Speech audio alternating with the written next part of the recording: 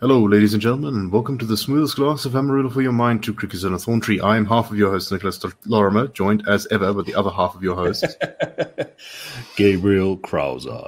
Nick, you almost made it through that without any verbal tics. Yeah, it's near the end of the year. I had a rather excitable dinner party last night in which I may have lost a drinking game, which has not been good for my brain or liver, but that's not really your problem. That's my problem. Well, dude, you're disguising it well. We are soldiers of the mind, and like all soldiers, sometimes you shoot straighter than other times. Yes, as the year winds up, you don't get a bullseye on every shot. No. But yeah, it's been an interesting year, and I'm, as ever, when it gets to the end of the year, I'm tired of the year, and I kind of just want to see it pass by. But I would say that, genuinely speaking, it's been a pretty fascinating year. I've been interested by a lot of things that have gone in SA. Yeah, I don't know. Yeah, dude. This year is. I feel like one of my favorite. You use the word higgledy-piggledy so well. And like you in my mind, it now sits as a technical term in Lorimer's voice. For it is a technical term. What are you talking about? Exactly. I didn't know that before, and maybe that's one of the good things I learned this year. But like, I think this year has been hella higgledy-piggledy. Yeah, I think that's not necessarily against my my analysis of the year. Higgledy-piggledy is often quite interesting. Yeah, no, fascinating. But like soap opera, like not going forward, same characters, coming back again and again. Very confusing, very complicated. Yeah. Things being very strange. So what should we talk about first? Zuma got, so Zuma got his parole cancelled. Am I correct in saying? Zuma got his parole cancelled, but can't we just start abroad for a minute and then come back home? What do you want to talk about? I want to start with this American case because I don't really know what else to say about it, excepting a very little bit. Go ahead. So I was telling Nicholas just before we started recording this that, I listened to the Supreme Court of the United States oral deliberations as a bit of a pastime when it's in season. And I try to avoid. It's like. Can I just say that having a Supreme Court season and being an avid spectator of Supreme Court season is one of the nerdiest things that anyone has ever done in all of human history. Dude, it's not that much nerdier than cricket. No, that's true. That's true. And let me qualify this. Like, if you're watching cricket with your eyeballs, then obviously there's like an athletic, balleretic kind of entertainment. The red ball flies through the blue sky, or the white ball flies through the black night sky. It's spectacular. It's dazzling. It's got its moments. In Test cricket, it's few and far between. But if you are listening to cricket on the radio, and I know men and some women, but mainly men of a certain age who listen to cricket on the radio, this is as nerdy as that. This is not more nerdy than that. That is who's that really famous American writer? Bill Bryson, I think it is. I think it was him who was driving around Australia in like the middle of nowhere, and he's looking for something on the radio to listen to because that middle bit of Australia is just empty, and he gets this weird radio station, and they keep just talking about legs and sides, and there's this sort of mumbling, and then there's like a little runs sound, and then it's completely incomprehensible. And after listening to it for about 20 minutes, he realizes that it's a cricket game on the radio. He was like, "Is this data? Like, has UNESCO written a play in the Australian accent?" Stumps and pitches and legs, balls. Yeah. Cricket positions, dude, silly mid-off. If you hear a commentator saying, and they've moved him from third leg to Selimidov. Like, you'd swear that you were being pranked. So that can't be for real, but it is for real. And, you know, you have cricket seasons, and sometimes one of the nicest things to do, especially if you're on the road there, for example, in the Western Cape, driving along, like, what is it, the R64, that, you know, not the one that hugs the coast, and not the N1 main highway, that like in between highway goes eventually past some of the like cheap vineyards, like Tall Horse and some of the Montague kind of fruity places. Dude, you're driving through there and listen to a little cricket on the radio, watch some shrubbery go by the window.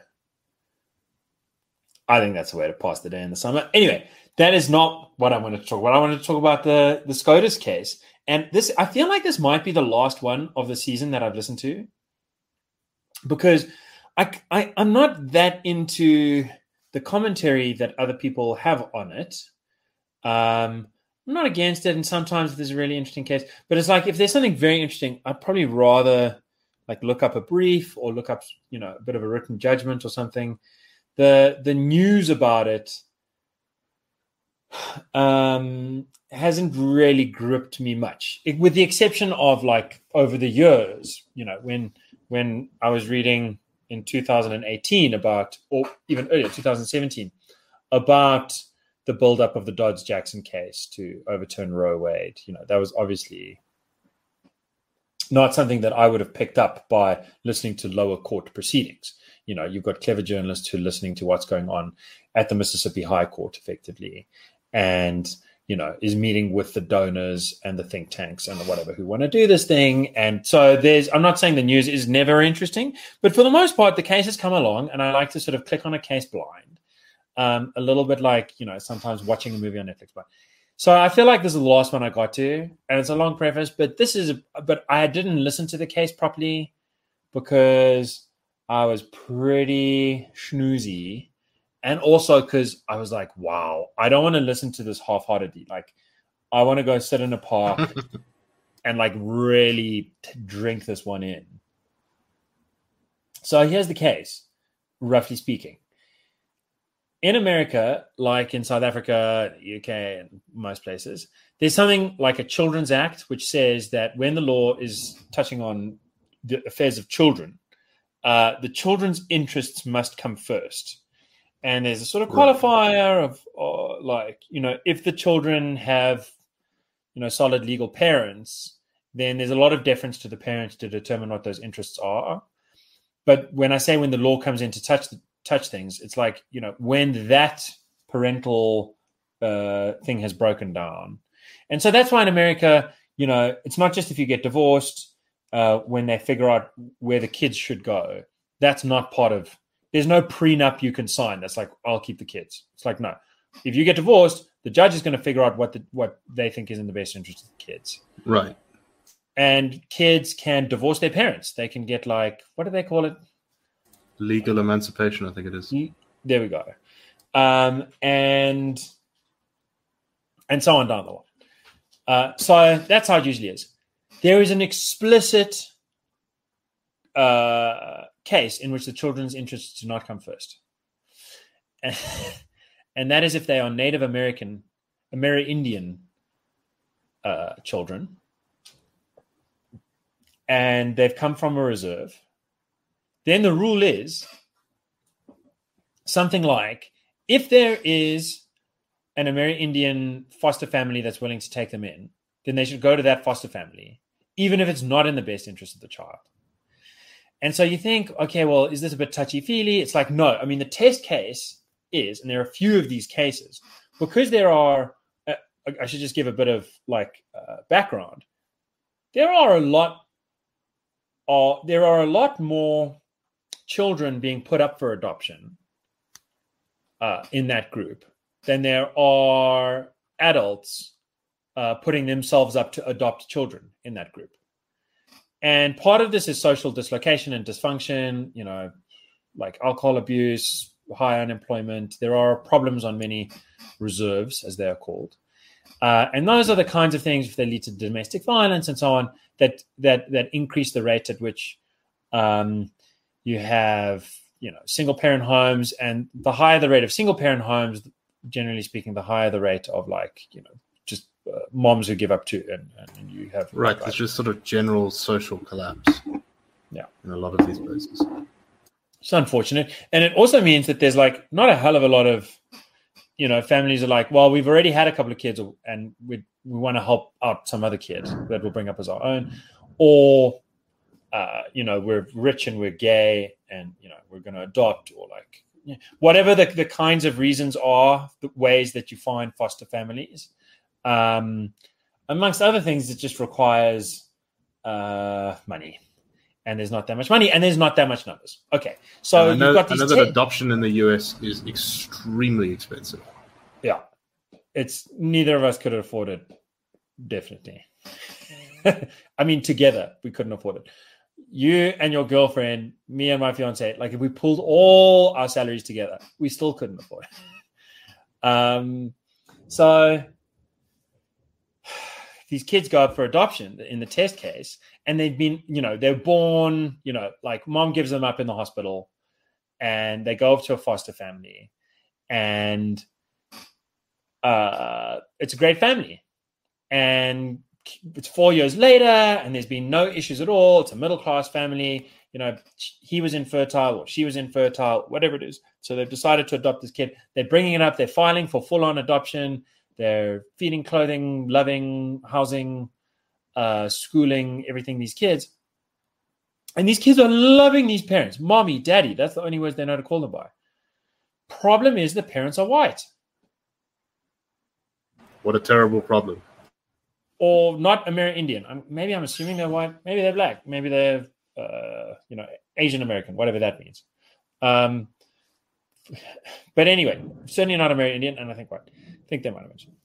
So the law says that this interest, the interest in the tribe maintaining its integrity by getting first dibs. So, I mean, what's supposed to happen in this case, what the one side is arguing, what the government effectively, sort of arguing, it's although I'm not saying that they're prosecuting attorney general is doing this, but the one side of the case is saying to stick to the law, this kid needs to be taken from that foster home that it's been in from just after birth to 4 years old, where it's being loved and everything is going well, explicitly on the reason that those parents are the wrong race, and it should now go through the trauma of having new parents, because the interest of the tribe in keeping people of its bloodline in its corral, if it has foster parents available, trumps the interest in the child in not going through the trauma of losing its parents and needing to start afresh. And I think it is the sharpest kind of instance I've actually ever heard in the 21st century of a law really going all the way to saying how much race matters more than everything else. We think this tribe's racial interest, its bloodline interest, trumps an innocent child's interest in not losing its parents, both of its parents, the only parents it's ever known. And so when I heard this case being described, I kind of was dumbfounded. It is to say it euphemistically wacky. Apologies for the heavy rain sound. So my sense of why there would be a rule like this is because the US did go through that period where it tried to forcibly assimilate Native Americans into sort of mainstream American culture.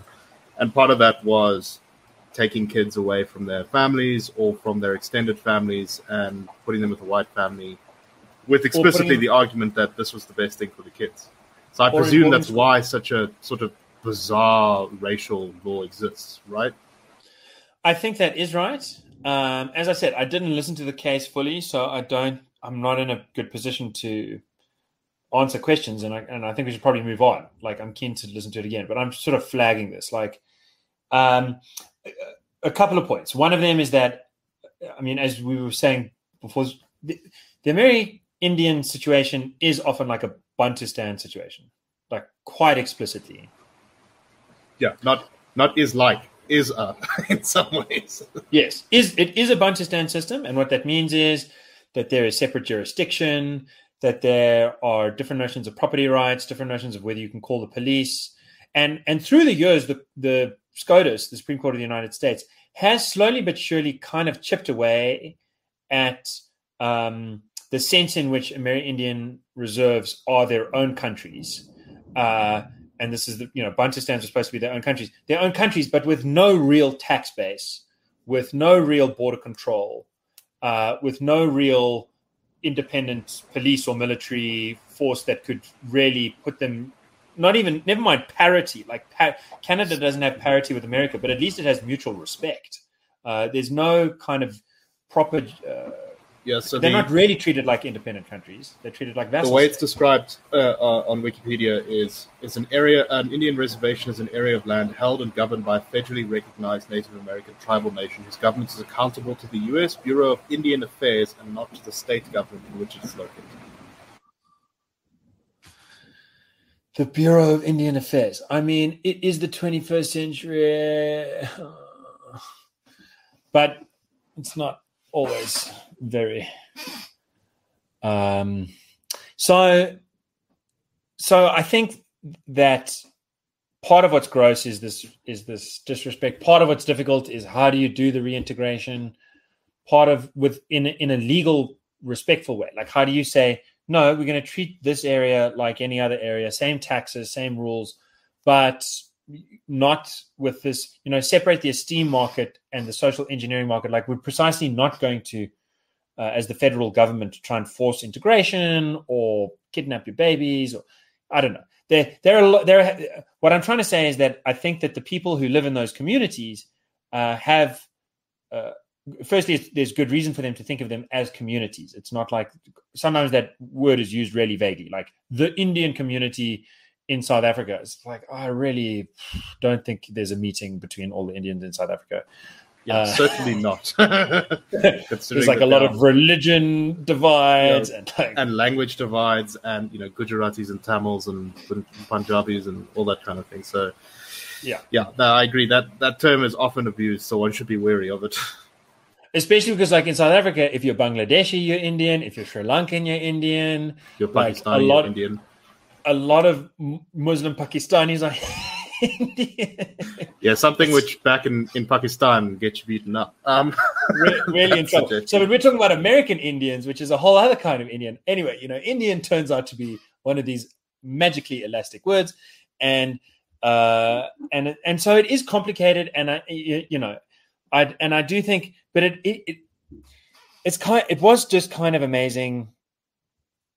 And so because it's complicated, you can trace back, as you're saying, Nick, to moments where you're like, okay, but I can see how this law might have been passed in good faith as a way of trying to compensate for some other terrible thing that the government was doing. Nevertheless, I found it kind of flummoxing to hear justices on the SCOTUS sort of ask questions in oral that just sounded like, you never know. We'll have to see where the judgment goes and what the written opinions are. But, justices who sounded very much like they were saying that they think that the racial interest of tribal solidarity and integrity should trump the child's interest. And just hit me for 6 to go back to the cricket metaphor. Anyway, so that was American law. Maybe I've gotten that off my chest. I can say about South African law, the special thing is that on the same day, basically, the court said that an old white dude who murdered a black struggle hero should be released, and that an old black dude, the former president, Jacob Zuma, should be sent back to jail. And that way of looking at it, triggered that's various people into saying, the criminal justice system is totally white monopoly. Yeah, it has somehow been captured by white monopoly capital, under our noses, even though it's not clear that anyone who might be called white monopoly capital has the appointment powers. They've wormed their way into the system. They've somehow captured it, and now it's doing the business of evil, malevolent forces behind the scenes. Because there's no alternative explanation. I'll tell you one person who said that Sali Africa Mapaila, who is the head of the Secretary General of the South African Communist Party, and whom I had the privilege to debate for an hour. The guy who replaced Bladen Zamanda, yeah? Yeah. Mm. He said, I mean, he didn't say white minority capital. He said, our judiciary has been captured by foreign interests. Oh, okay. Interesting. And who are these foreign interests? Have Polish nationalists captured captured our judicial system? I don't know, man. It was interesting debating with him about it because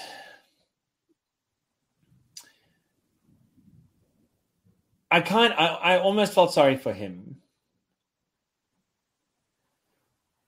So our position is,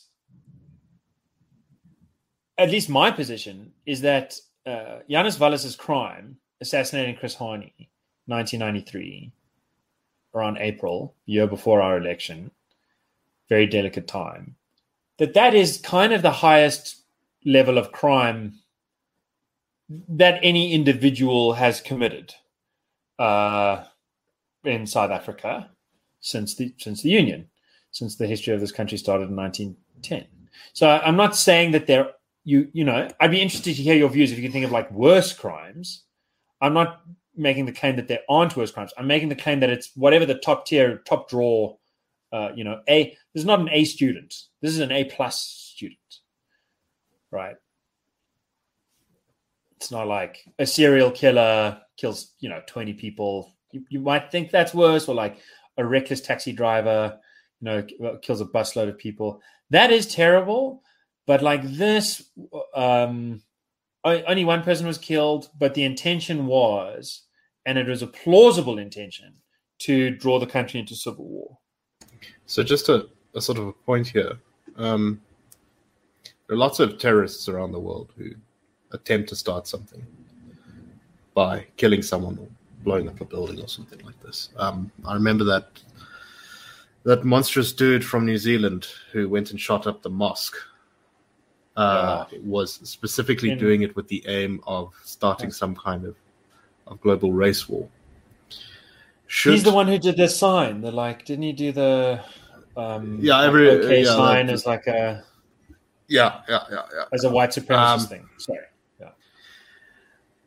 So I think, and I take it that you already have partially covered this by saying plausibly have created a civil war in South Africa, which is what Janus Schwartz's kind of aim here was. Yeah.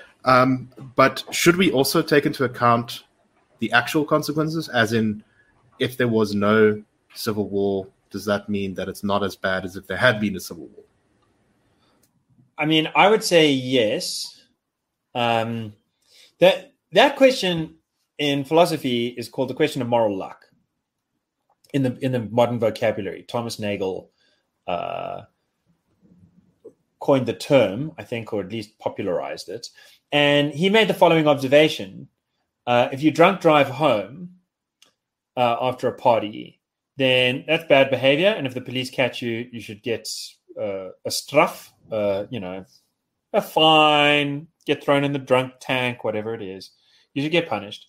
But if you drive home and there's a kid riding a bicycle at 3 a.m, like going around, throwing the newspapers. In America, they really do that. And you knock over that kid and you kill it, him or her, then you've got to get a really, really, really heavy punishment. And his observation is, if you're drunk driving home and you're speeding, the difference between those two scenarios might not be anything under your control. It might just be it's whether luck. The kid was doing his rounds or not. Yeah.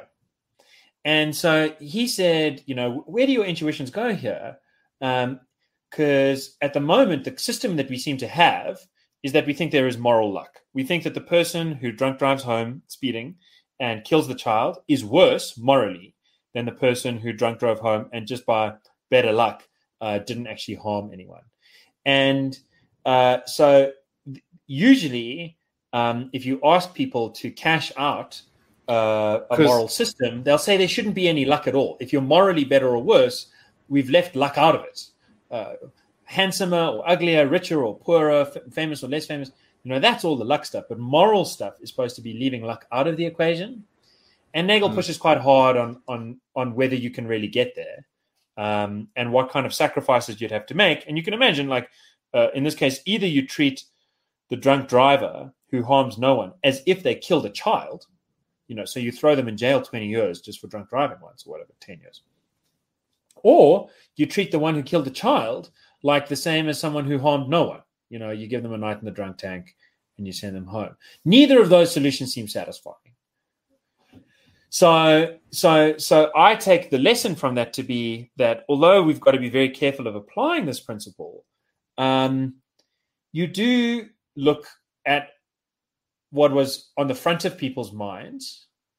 You do look at their stated intentions or their directly inferable intentions, and you look at the consequences, and those all have to be considered. But the hardest thing to consider is not just the consequence, is that plausibility side in the middle. Because with a drunk driver, if you're drunk driving and you're going at 20 kilometers an hour, and then you kill someone because they're sort of camouflaged, they fell over. It's like an insane person that fell asleep on the road wearing a black, or someone who jumps out in front of your car. Then the fact that you were drunk, that doesn't plausibly connect. So there's got to be a real sort of fine-grained control connection. To what extent was this really under your control? That question needs to be answered seriously to determine the thing. And I think in his case, it's important that there wasn't a civil war. But my sense is that if Nelson Mandela doesn't go on the TV for a live broadcast, which had the Nats very worried, because what if he says, I'm going to be peaceful, I'm going to be peaceful, I'm going to be peaceful, I'm going to call for peace, and they give him a feed into every television screen in the country, and people were glued to their television screens. My second memory was being glued to that TV screen as a 3-year-old, because it was the first time that the smell of the stench of terror was in the home.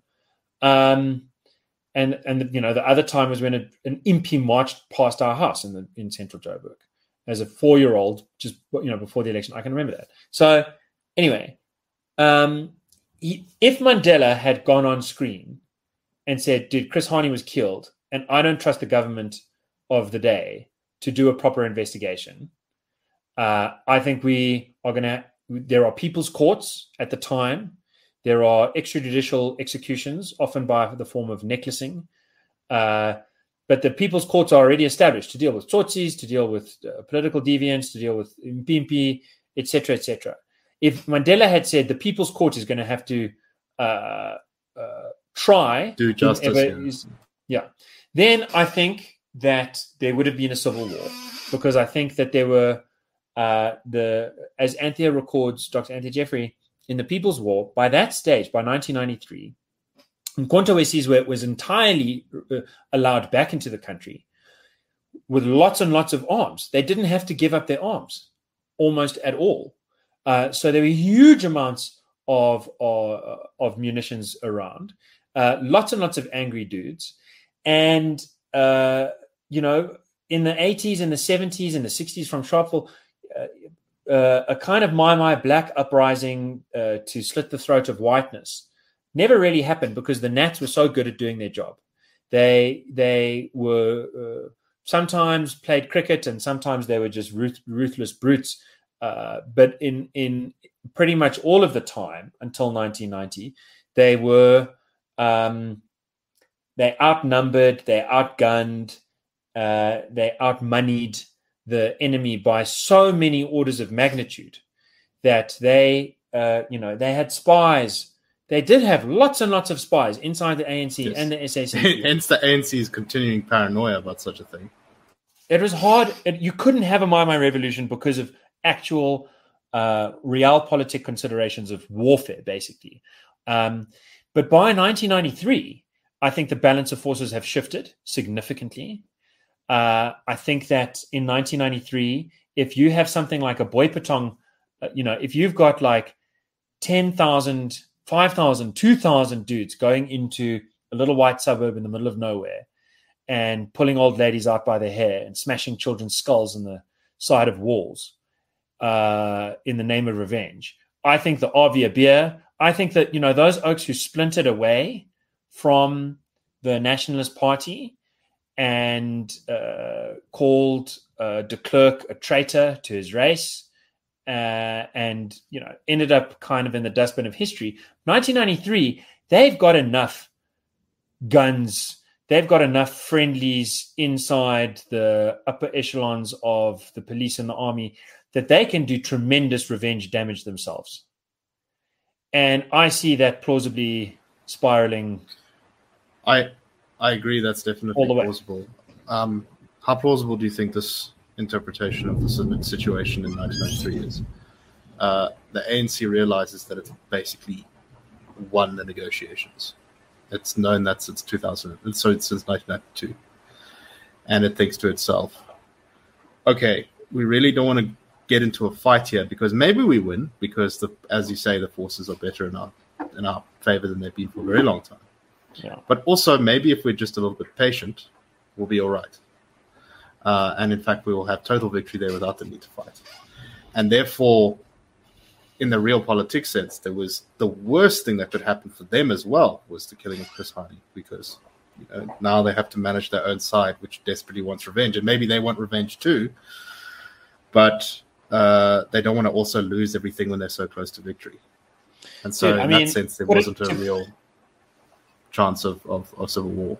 No. Okay. So I think you're right to imply, and I'll say, I think the single most concentrated, what's the greatest thing Mandela ever did in within 20 words? There's got to be two options. I think one option is when he says at the end of the treason trial that he's prepared to die for his values, and his values are to prevent white domination and to prevent black domination. A very clear expression of the African and African National Congress not being racially exclusive and not being such as to fit with the current shape of the National Democratic Revolution. And what makes that moment so magical is that there really is a good chance that he's going to be executed at the time. Again, he's not executed, but there is a real chance that he will be. And he doesn't know how it's going to end up. And the arguments for not executing him are that in showing mercy, the Nats show themselves to be, not vicious bigots in the same way that they take away, because if that's his final words and then he gets executed, there's a much the power of those words is even greater than what did happen, which is that they didn't execute him. And instead, they kind of work on him constantly to be a negotiating partner for the afterwards. Not constantly from the beginning, but he's earmarked from then as being like a really smart black dude, where some smart white supremacists are like, this is the kind of guy that we would want to talk to if we were put in a position where we had to talk.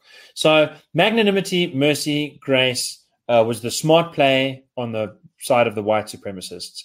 And on that basis, you could say, well, if Mandela was really smart, he could have just been bluffing, because he could have been like, I'm going to say this. I'm going to say I'm prepared to die for it. But actually, whatever I say, it doesn't matter. If they want to kill me, they can kill me. If they want to keep me, they can keep me. And if they're smart, they're going to keep me. And so you kind of discount the relevance of the counterfactual because the fact that actually happened was the smarter choice. I think in the same way, Mandela, maybe his greatest moment actually was in 1993 when he said, step down. No one's allowed to go for revenge in the name of Chris Hani. The government's going to deal with this. Because he exercised real leadership there. I think he really changed the outcome.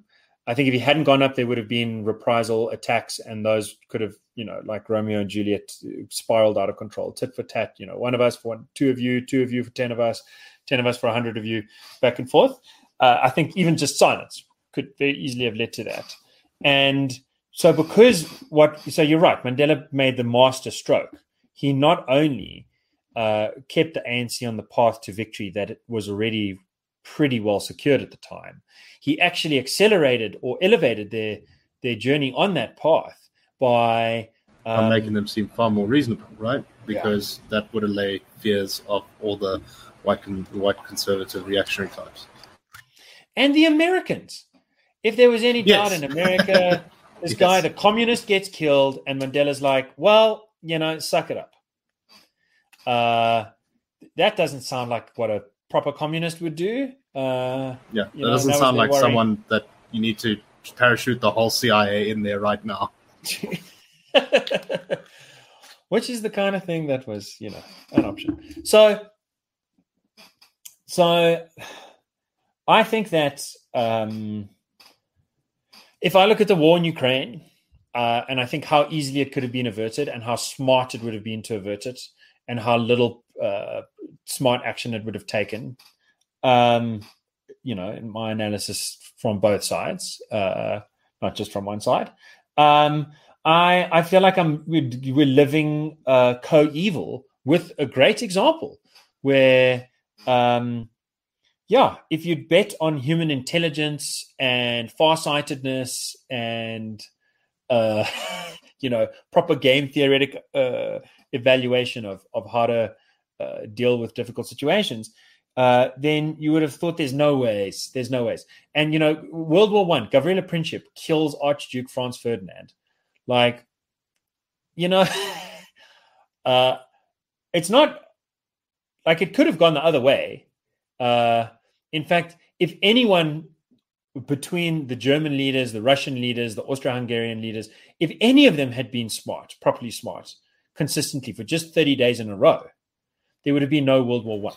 So you just can't rely on that smartness. And I think that he had as good a chance going in. I think he had a better chance going in of starting a civil war in South Africa than Princip had going in starting a war across Europe. Like Princip had a pretty good chance, similar chance of like starting some like further Serbian, Austro-Hungarian, whatever kind of military action.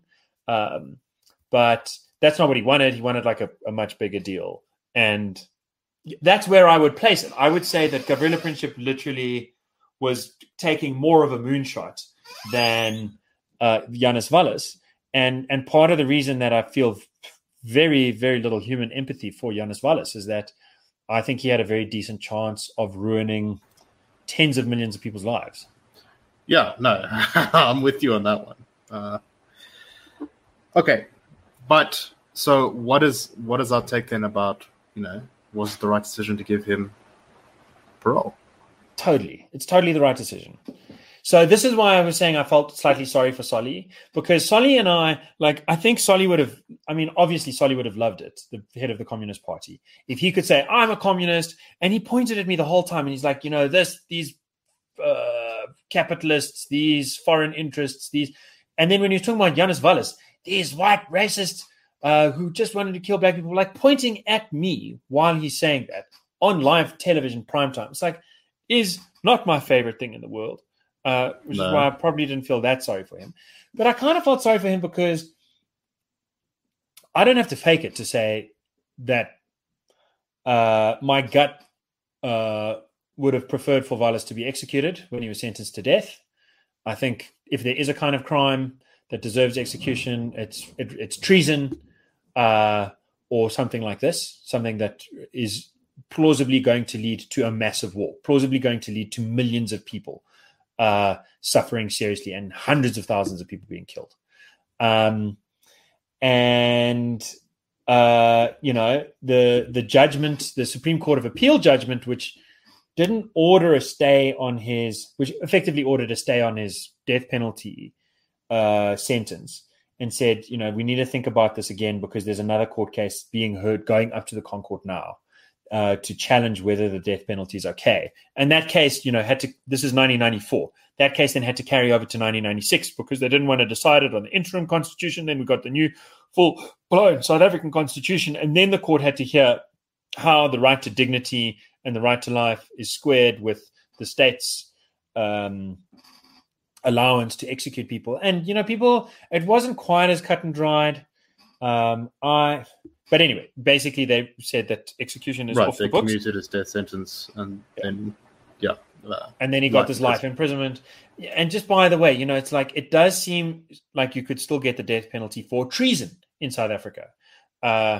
So beware. But the... Damn, I'm going to have to cancel all my treason plans for this weekend. Take it easy. You got free time now. You can just go for romantic walks in the park. So I think the part of the point I'm trying to make is that the SCA said in this judgment that stayed his execution that he should get whatever the harshest punishment is that's legally permissible in the country. Wherever that lands, that's what he should get. And I feel like that's true. I agree. And I don't have to fake it to agree. And I think Solly, in that sense, didn't get to box with the kind of partner that he was looking for. He wanted to box with someone who, and I know some reasonable people, shall I say, in our circles, very close, who think that Wallis is not, I don't want to say not such a bad guy, but who kind of think that people who get worked up about what a terrible crime is that he committed are exaggerating or misconstruing things. And I don't feel like that. I just feel like this is the highest category of crime that anyone that you can name has committed in the history of South Africa. There's not a category above it. And so there can't be a category of punishment above it either. And so in that sense, Solly and I agree. And so where we disagree is that he thinks that it's really, really important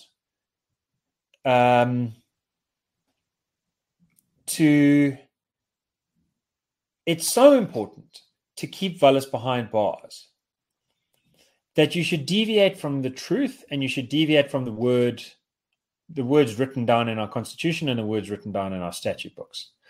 So like he did that by saying things like, this guy's unrepentant. He never said he's sorry. So that's not true.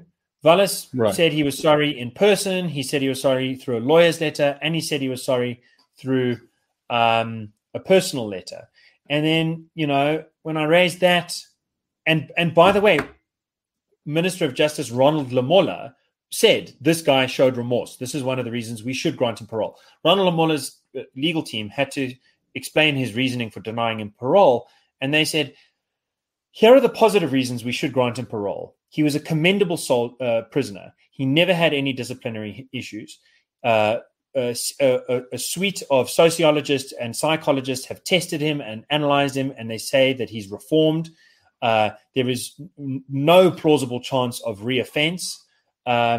He has shown remorse, and he's served well over the time that he would need to serve in order to be eligible for parole. And there is an address where he's already ready to go. Like there's basically the law requires one of the considerations to be whether if granting you parole is going to kind of put you on the streets because that obviously has implications about whether you're going to do crime again, whether the state's going to have to take care of you. Might as well just keep taking care in prison. No, that's all qualified as well. He's fine. He's good to go. So it's like A through H, everything on the list. So what reason did they give? So they said the reason we're not letting him out is because of the nature and severity of the crime, the original crime, and because of the wording in the opinion attached to the judgment. And that wording is the SCA of 1994 saying that he should get whatever the highest legal punishment is. And so then you get this interesting legal thing where it's like the law says in South Africa that like life imprisonment, let's say, is 25 years. Actually, it was like 20 years when he was arrested, and you're supposed to get the notion of life imprisonment according to when you got it. In the Nats days, life imprisonment was quite different because if they really didn't like what you did, they would just hang you. They killed you. But anyway, right. Yeah. So our law says once you have served, our law says explicitly, and by the way, the reason that this has come about is that high courts across this country from the late 90s through the 2000s, like in the boom time of South Africa when Trevor Manuel was running fiscal discipline and the economy doubled in nominal terms and 3 million new jobs were added and so on. The High Court judges, especially like some of the new ones coming in, were heavy-handed. So murderers and rapists, like judges were trying to do everything that they could to put these people behind bars forever. And then the Supreme Court of Appeal and the Concord was often stepping in to say, we have to have some limit to how much power a judge has to prevent you from ever being eligible for parole. And out of that came this rule that the judge can say, you are not eligible for parole until you've served 25 years. But it can't say 26 years. 25 is the maximum denial of parole that a judge can write into their written opinion. So according to the Constitutional Court, the SCA's comments that he should get whatever is the highest legal standard, that just doesn't, it wasn't formally enough expressed to be seriously considered. But that's kind of a weak argument. Here's the serious argument. Although a sentence is 25 years and the judge can say you're not allowed parole for 25 years, but after that, they can't prevent the parole board from considering you. And the parole board has to consider you as soon as you're eligible. And the statute says, the Correctional Service Act statute says, once you're eligible, if there is nothing to block you from getting parole, you must be released on parole as soon as possible. So the rules are really trying to, set up these guardrails. And it's like, but once you've ticked the boxes, you've got to go. Got to let them go. So in this instance, the troubling thing is this. If you are in jail for 25 years because you committed a heinous crime, you murdered someone and, there was a really good chance this could cause civil war. And this is not Wallis because he had a different sentencing regime, but you get 25 years and the judge says, and you're not eligible for parole one day before the end of that 25 years. If you kill someone, even if you go for a normal crime, normal murder, whatever, if you kill someone in jail or like you behave badly, even if you don't kill someone, if you just perform ill-disciplined acts, that can deny you parole because it can be evidence that you're likely to reoffend, keep doing the psychiatric treatment. That you're not really, remorseful in any sense because you're just willing to go out and commit crimes again. You can be kept behind bars in South Africa for the rest of your life if you don't behave well in prison. So in that sense, the highest legal punishment is life imprisonment, as in imprisonment until you die. And so on that basis, that's one of the, basically that's the gravamen, as the South African lawyers say, of the argument from Lamola's side. He was saying, we think that lawfully, we're not saying we can keep him for life, but we're saying we can keep him for longer because of the nature of the severity of the crime. We've got to keep him for as long as we can. And by the way, the standard for as long as you can is set by a holistic consideration of all of the factors. But on a holistic consideration of all of the factors, you could theoretically keep someone for life. So we're not saying we're going to do that because there must be a constant reevaluation. But our position is theoretically you could keep him for life. So a fortiori, therefore with extra vuma. That's a $5 word right there. Oh, dude, that was my favorite Princeton word. It just, it's like driving is better than walking. A fortiori, driving a Ferrari is better than walking.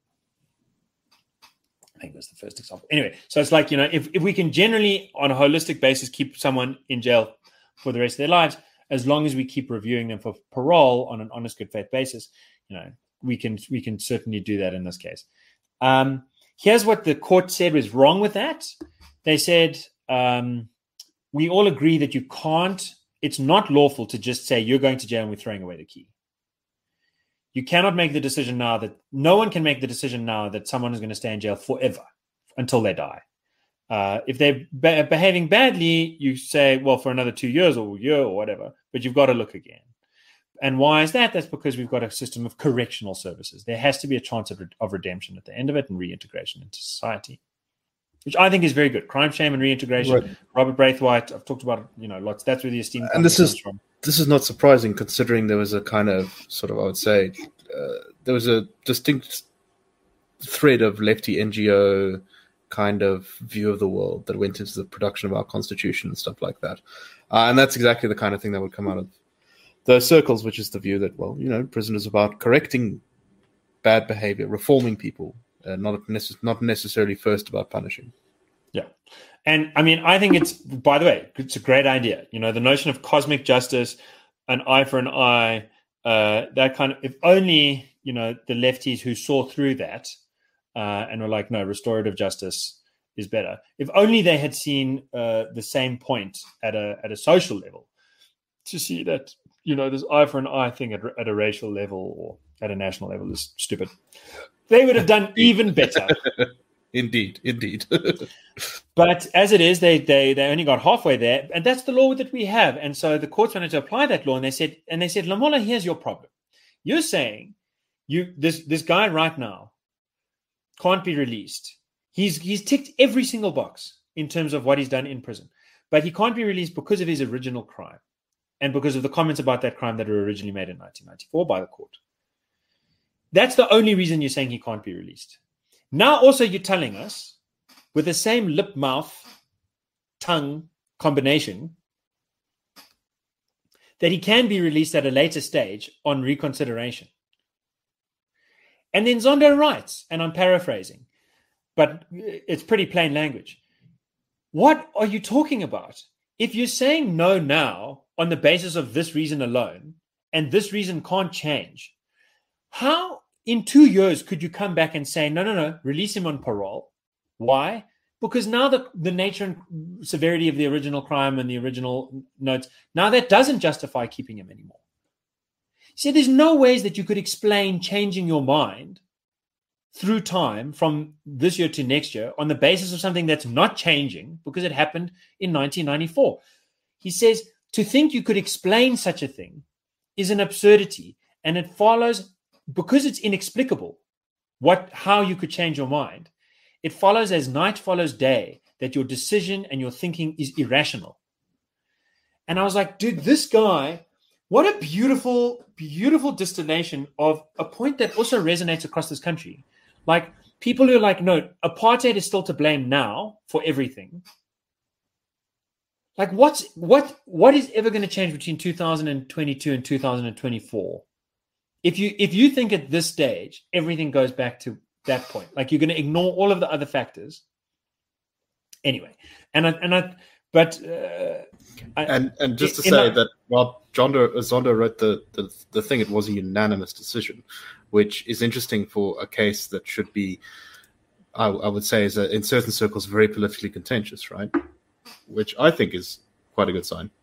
I think it's very commendable. And I think that bit of analysis, like that sort of, he went out of his way to do it that way. Zondo analyzed it a different way to show it as irrational, but then he sort of went out of his way to do this thing of saying, if you think the only way to explain your decision is because of something that happened in 1994, and you're saying that decision must be up for review across time, and that at a future date you could make a different decision, also can't be that doesn't make sense. Nothing's changed, right?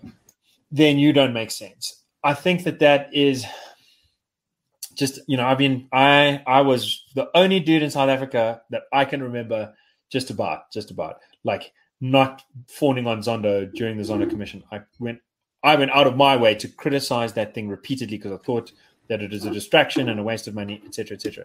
But he has been doing saying a lot of important things. I agreed with you during the Zondo Commission. Yeah. I said the same things. Yeah, I agreed with you. I think you often on the same podcasts. Yes. And we were totally wrong. Zondo is brave and clever, and he's done some really good stuff here. And I'm very happy that he's Chief Justice. Yeah. So what's Solly got left to do in that kind of situation? It's like I'm an R and like get lost in technicalities and try and bamboozle people and misrepresent facts. Say this and that. So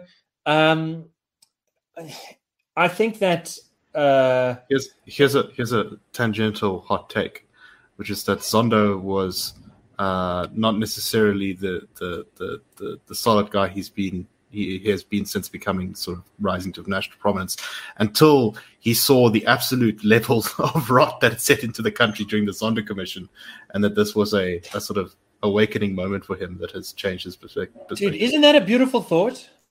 Raymond Zondo was paying attention to his own commission, and that changed the 60-year-old dude's life. And he was like, "Oh my word, we have to! I've got to fix some things." Wow, that is a beautiful, beautiful. Dude, I think that's a fabulous idea, and it might be. It's plausible. I think people do learn. No, who knows? Only he knows. Who knows? Only he knows. And maybe one day after he's retired, he'll tell us one way or another in a wonderful memoir. I would be very keen to read it. But anyway, so I want to contrast this case with when Sizwe and Mpofu Walsh said, you can tell IRA is racist. Maybe it's talking about someone else, because they criticize people singing "Kill the Boer," but they defend people waving the old apartheid flag. And I was like, oh my Lord, dude! Yes, I don't think anyone should be arrested for waving a flag. I also don't think anyone should be arrested for singing a song. But if you are in front of an angry mob and you say, go do violence, and the mob takes you literally, and you could have predicted that they'd take you literally, then that's called incitement. And there's a law against it.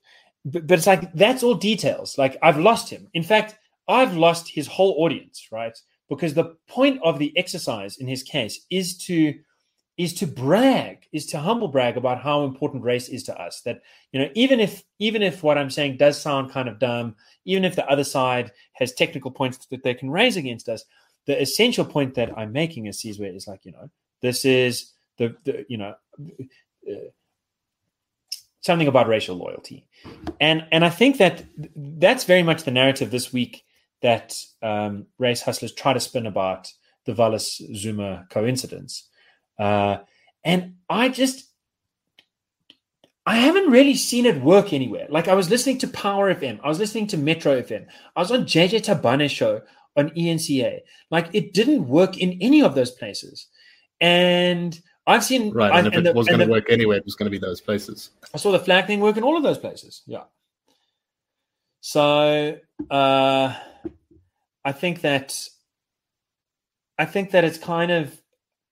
It's interesting. Maybe it's because maybe it's because he's so old and the younger generation, I don't know. There is something sometimes that feels a bit more serious about the generation above us. Cooler, they made more money. I don't know. Our generation, in our adulthood, Nick, in the last 12, how old were you 12 years ago? 17. South Africa's made no money since you were 17, per year. We make as much money per person as we did back then. South Africa has, in other words, been stagnant literally my entire adult life. Well, that's nice. Yeah. So it's we are a pretty crappy generation. Our elders managed to go through the 1994 transition. 25,000 people murdered in the People's War. Very dynamic, very horrible, very amazing. Center of the world's, fawning attention for quite a stint. Most beloved leader, huge economic growth, huge rollout of social grants, 15 million roughly houses, water, electricity, all that. In our adulthood, we've just been flippin' lame. I don't think we've had as interesting cultural output. Our theater was the best in the world in the 80s and 90s. Our theater scene's not that, sometimes not even existent. There's so many ways in which we're a little bit lamer, and maybe the flag kill the Boer thing is the youthful, lame. It's so flat in any event that the appeal to race hustling kind of works. Whereas with these old people like Jacob Zuma and Janus Wallace, people can feel the weight of the difference between those two cases, and feel how it's not racist to want Zuma to go to jail, and to think that the law should be followed insofar as it now says that Wallace should be released, because it's so obvious in those old bones and those histories that reach back into a real time when real people were doing real things. I don't know. Maybe that's very romantic, but in any event, it's been it's been a fun week to talk about those two things. And I do feel from the IRR side, I think we are the greatest threat to Jacob Zuma in the country right now. Would you like to explain why? Because isn't he supposed to go back to jail now? Didn't the court say no parole for you? But then it had this little weird caveat. But no parole for you. But actually, the Correctional Services Department can kind of decide whether you've served the time or not, even though you were illegally released. Which by the Correctional Services Department. Yes. So it's like saying, well, look, you stole this car, and it's very bad that you stole this car. So give it back. Give it back. But also, maybe you could not give it back if you think that you need it more. if you think that you need to not give it back. Actually, I mean, it's kind of worse than that, because the court said very clearly he has to go back to jail, but then you can release him immediately or after a while. So it's like, you stole this car, you have to give it back, but then you can take it again. Immediately, yes. You can go and you just need to punch the clock to say that you've been in, right? Write in a visitor's book, and then you can get out again if the Correctional Services says that you can. You should. As a remedy, by the way, the second theft is going to be a remedy for the first theft. So this strikes me very much as you're familiar with the phrase hospital pass. Yes. You see you've got the ball in like rugby, American football, something like that, and you see all of the largest, strongest, most bloodthirsty people on the other team charging towards you. And so you quickly pass the ball to the person immediately to your left and run in the opposite direction so that it is not you who gets destroyed. Yeah. And so the court is passing it to the Department of Correctional Services, being like, you guys have to... Yeah. Look, very bad. But why did you make the decision that ultimately determines the consequences?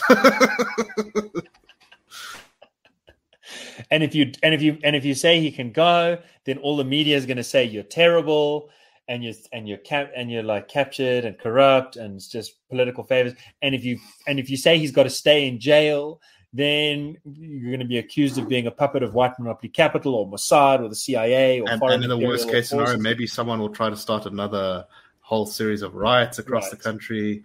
So yeah. So it's not great, and we're washing our hands of it.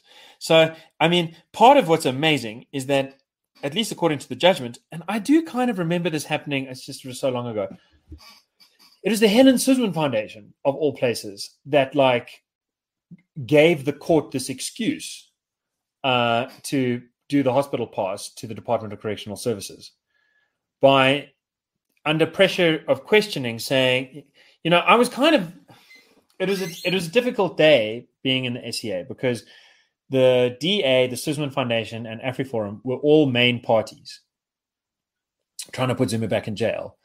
And theoretically, they were supposed to argue different things, but they all argued exactly the same thing, as far as I could tell, for most of the time. And the only guy who's not guilty in this was the DA's advocate, Jamie, who I thought was my hero of the COVID election court case. He started, and he just went out guns blazing so hard for freedom and against. Anyway. I thought he shifted the Overton window at the start of that Concord Day, and he was like a dude running through glass walls, getting blood all over his face, like getting concussions, because he was not holding back at all. So he gave the judges the most to push against, and he came out really bloody, first dude through the wall. But he sort of opened the pathway for everyone else to come in and sound very sort of circumspect and caveated, thoughtful, and thoughtful, and like flippin', just keep laying the flag in the reasonable ground and very, very far away from where it started before he spoke, which was in the sort of media space, broader context, where people at the time were literally like, I don't know if South Africa can have an election because what if so many people die of COVID? And never mind all the other countries that managed to pull it off. And never mind the fact that, on the seroprevalence studies, everyone's already infected. So the DA came out, and he wasn't, I didn't think he was as slick this time, honestly, but it's partly because he had to do the most important technical work of the case, in my opinion. I don't know, maybe I'm being too schmoozy here, but the toughest thing about the case, the way that it was being run against Zuma, was, we disagreed with everyone because we said he shouldn't have been in the parole system in the first place. But what everyone else was saying was he's in the parole system, and the issue is that the medical parole board said, no, you can't get out. But the Section 75 of the Correctional Services Act says that the National Commissioner of Correctional Services is the one who ultimately decides whether you can get out or not. And so that makes it seem like the parole board is just giving him advice. It's like your friend, you tell your friend you're thinking about getting married or buying a house, and it's your best friend, he's your oldest friend, he's a good dude, he's a bit older, he's experienced. But if he tells you don't buy that house and you really want to buy the house, you still go buy the house. So maybe it's that kind of system. And how do you tell whether it's that kind of system or not? One thing to do is to look at this same law, Section 79, and see how it really details it. And I've got to tell you, there's two readings there. And, the one side just wants to hammer on the one reading, and the other side wants to hammer on the other reading. And English language is a bit of a slut. I've said it before. Leg spreads across two different meanings. Sorry, okay? Right can mean direct, or it can mean the opposite of left. Straight can mean a sexual orientation, or also the shortest distance between, a path. Anyway, there's all kinds of words that have all kinds of meanings. And the case couldn't have been properly decided, I believe, just on that basis. What you needed to do was go into the regulations, and the regulations had been changed after Shabir Shaikh had been released against the parole board's advice on the basis of the commissioner's decision. And then the regulations were changed specifically to address that, to say that that can't ever happen again, and to try and set up a system where now you can only get through. First, the parole board has to say yes. Then the commissioner can say no if he wants. He can say this person deserves medical parole in the sense that they're sick, but I'm not going to let him out because I think he's a danger to society. So tough tackies, dude. You're dying of cancer, but I think if I let you go, it's going to take you 5 minutes. You're going to strap a bomb to your chest and walk into Parliament and blow everything up. So I'm not letting you out. So he can turn a yes into a no, but he can't turn a no into a yes. And that's what the regs say, but they say it in flippin' legalese up the wazoo. Like it is the way that it is done is excruciating in its I don't want to say indirectness. I want to say in its overwroughtness. So he had to deal with that. And he, oh my word, like for half an hour going over the same, going over the same. How do you read this word in this regulation, in this section? Then how do you read the same word in the law, 75, then 79, then back to the regulation, the same series of questions? That's torturous. And so he had to deal with that, and it really interrupted the flow. But it was important legal work. And then he dealt with all the other issues. Then see, that's what they don't put in Law and Order. Jeez, dude, it's like, it is like a boring maths equation without a chalkboard. Somehow, sometimes I feel like the one thing the law hasn't figured out is like a chalkboard would definitely, make it quicker sometimes. Anyway, after him came the Suzman Foundation, and they said all the same things. They said at the beginning, we're not going to say all the same things that the DA said, but we just want to go over like a couple of things in our papers.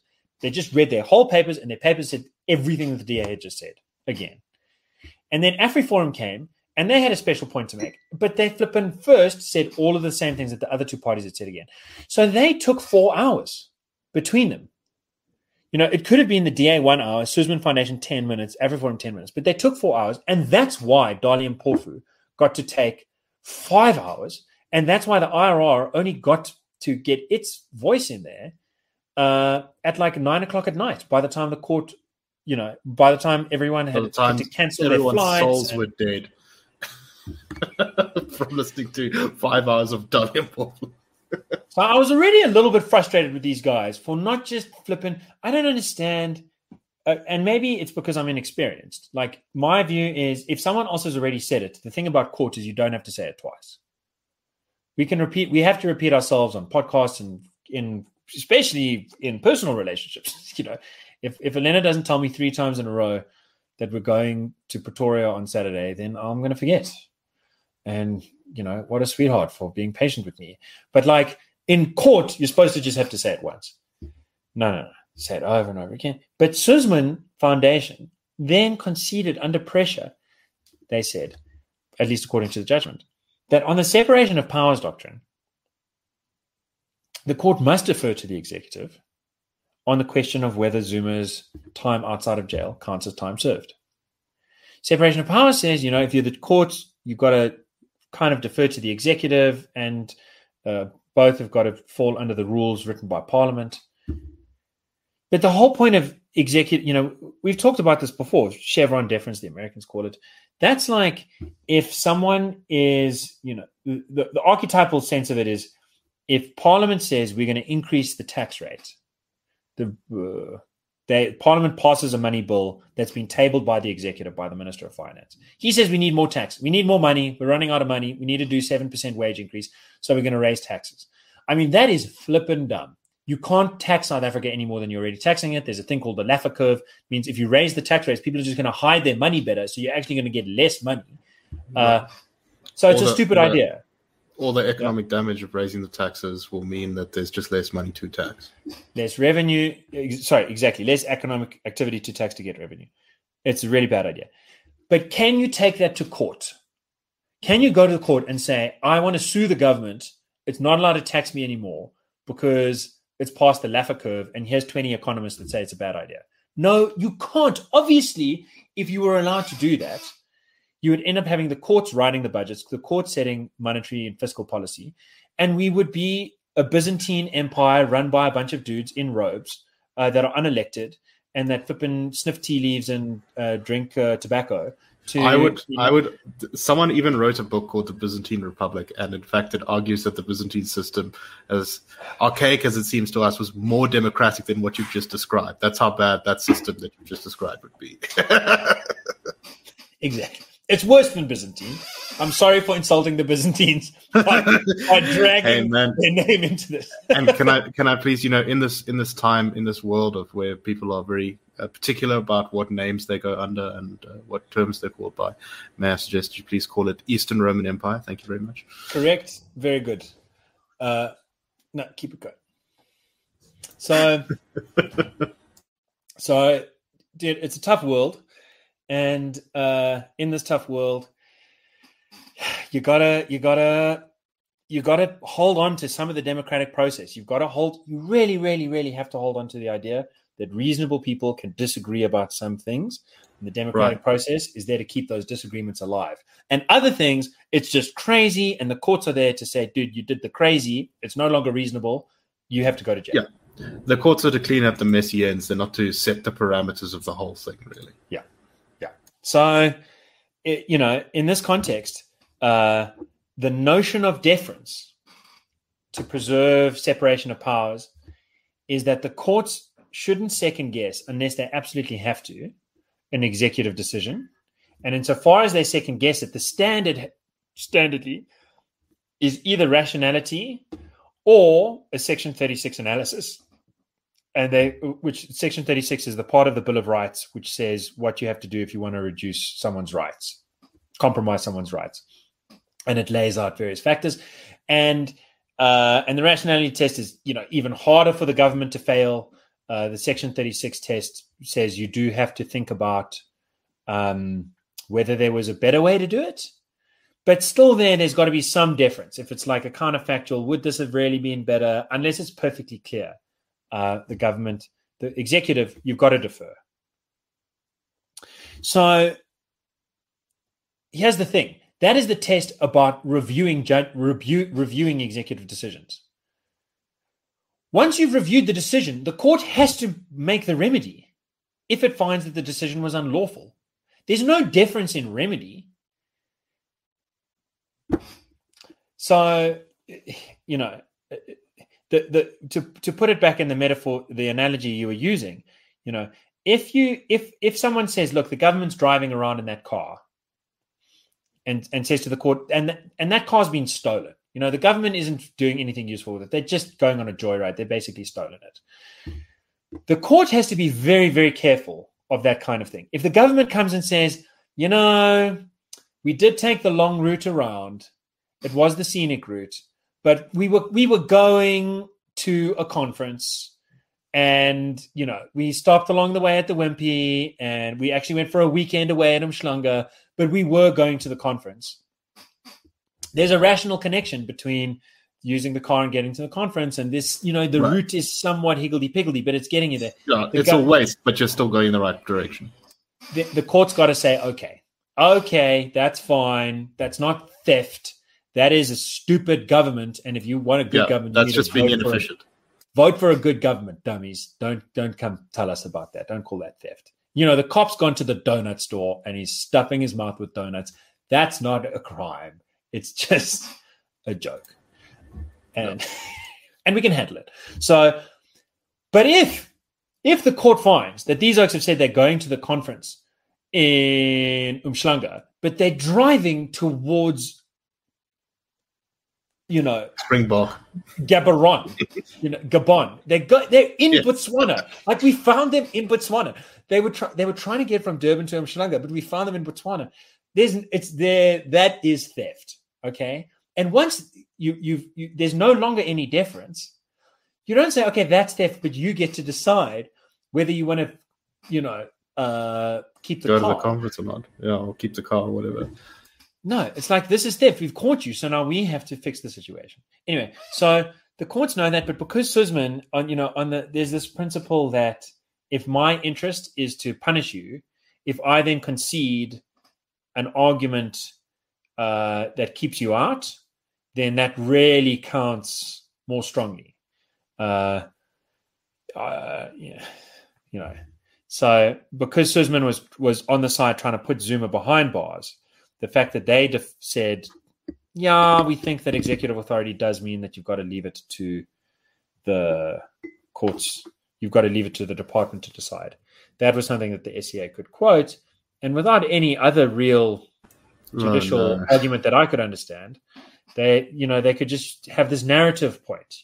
These guys were trying to put him away. Even they said that the department should decide. Anyway, so that's a long kind of beef about the Suzman Foundation. Generally, I suppose it's a little bit like, because there are cousins, maybe, in the sense that Helen Suzman, 2 Crickets is named in her homage. Right, and they're very much from the Liberal camp, as the IRL was. Yeah, so maybe I've spent too much time chirping them about this, but it does feel disappointing, and it does mean that going forward, Zuma's not likely to spend much time behind bars unless the IRR argument wins, according to which there's no question of deference in the first place, because he never should have been in the parole system. He never should have been in the correctional services system. He was a contemnor. That's a whole different kettle of fish. And if he ever wants to get early release, he needs to go back to jail. The order needs to be followed. And if he wants to get early release, he should do that the way contemnors do that. People who've violated court orders. There's only one way for them to do that, which is go back to the same court that made the order and try to purge their contempt by saying sorry and giving the evidence in some other way that they otherwise would have given. So you've explained the theoretical reason why Zuma should fear the IRR more than any other organization. But in practical terms, is this going to be back in court again? For sure. The Department of Correctional Services had 48 hours. Remember, they had to put Zuma back in jail for long enough to fill out the departure form. Dude, he had to do a drive-by. He had to do a KFC drive-by. He had to go there for long enough for someone to throw 2 chicken wings and he's like, I have to do that? I'm so busy today. Can't we make it tomorrow? Come on. Dude, he's too busy suffering from terminal monopoly capital. Yeah, something. Terminal something. I mean, look, to be fair, he will die at some point. Because all human beings die at some point. Yes. So I guess in a sense, we've all got a terminal condition. It's called life. Yeah. No, amen. And sometimes I wear it lightly, and sometimes, like Nicholas today, I feel it heavily on my shoulders. Can I just remind everyone that Shabir Sheikh has been out on parole since 2009? You want to talk about terminal conditions? He's really stretching the bounds of that. Beating the odds, hey? Amazing. When the divine forces came back. Lovely. When the divine forces intervene to to save people. It's so weird. Out of they all choose the people, so strangely. all the people the Divine Forces could have chosen. Miracle cure after miracle cure. It went to shake. So practically, if we ever get a sensible government in this country, who knows if that's ever going to happen? It may never happen, but if it does happen, someone needs to take a serious look at how we do parole because this is not great. That amendment to the regulations that I was mentioning really does mean that Shabir Shaik type thing can never happen again. Zuma's come the closest to pulling it off, and he only got as far as he did because of how profoundly corrupt the correctional services system was. I would say the rules on paper, although, like I said, the DA Council had to take an hour going through them.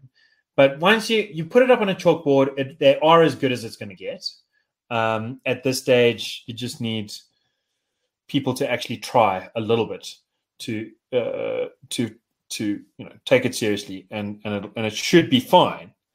But in practical terms, the Correctional Services Department has taken the judgment up on appeal. So we're going to have to see if DA, SUSMAN, AfriForum, if they want to take it up on appeal too. So to go to the Concord. You will have to see if the Concord accepts it. But I think that the Concord will accept it. I think that all of the other parties will join. And I think that we're probably going to have to go there because we're the only guys making this argument. And the SEA rejected our argument. But they did so, I thought, really, it was really dangerous the way that they did. Because they kind of did two things. The one thing that they do is they say, and I'm paraphrasing here, they say, look, whether the court order against Zuma was punitive or coercive, whether the proceedings were civil or criminal, doesn't really matter. Once you're in the prison system, you're a sentenced offender under the Correctional Services Act definition. It's right in the first page. And the rules for sentenced offenders are the rules of parole. So you're in the parole system. You can apply for parole for good behavior or for medical reasons or whatever. And it must be granted or denied. You're in that jurisdiction. And we're saying that's not true, right? And we're saying that's not true because the Concord said that's not true, because the law says that's not true, because that is definitely not true. There is this category. I mean, it's flipping scary in a way, dude. The courts, I don't know. Tell me if I've told you this all before, but like the really scary thing is this. I was talking about how the IRR's interest here, it really isn't the case that I quite like Zuma. I've always thought he's a fairly charming guy. And didn't we do a whole podcast once on how he was, if only he was a force for good? Yeah. And how I've red teamed, how I think I actually played the role of the guy who thought that probably at a certain stage in his life, he couldn't have flipped back, but that his Robben Island version, and early 90s version, could have been a great guy. Okay, so I think that people need to know the following thing. We said we're going in on a rule of law argument. We want the rule of law to apply. And part of the notion there is no one's above the law, no one's below the law. So don't treat Zuma differently just because he was former president and is politically important. But here's the thing about the rule of law. It's the kind of term everyone uses, but does everyone know what it means? I think you were at the IRR back in 2018 when John Cain Berman came to one of the very early liberal clubs. And I was talking about the rule of law, I think, or someone else was doing it. Let me just say it was me. And he was like, I don't think you know what you're talking about.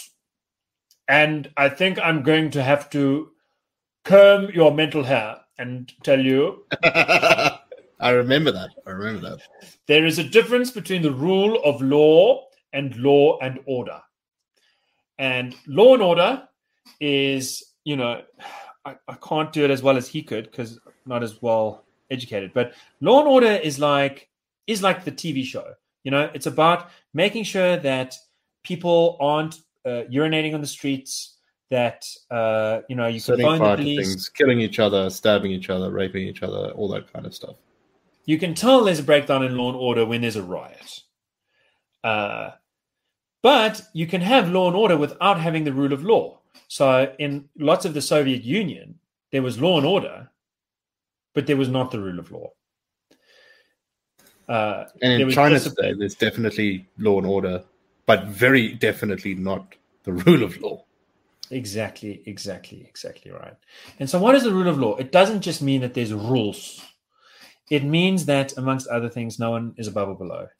It means that the rules are explicable, are legible, and have a predictable effect. Right, not arbitrary decisions of bureaucrats and politicians who can just decide, well, actually today, I don't feel like this person should be charged with murder. kind of. So if a law was written, Nicholas Lorimer is the new Commissioner of Indian Affairs or whatever, White Affairs. Right. Thinking back to that American example, if he says that your behavior is bad for whiteness, then you go to jail. And if he says your behavior is good for whiteness, then you get 3 brownie points. There's no way to predict, or it's not legible, it's not cognizable, it's not predictable. Yeah, it's not maybe I'm in a bad mood one day, maybe someone pays me a bribe one day, and that's exactly why you want the rule of law, because when you have the rule of its alternative, the rule of man, justice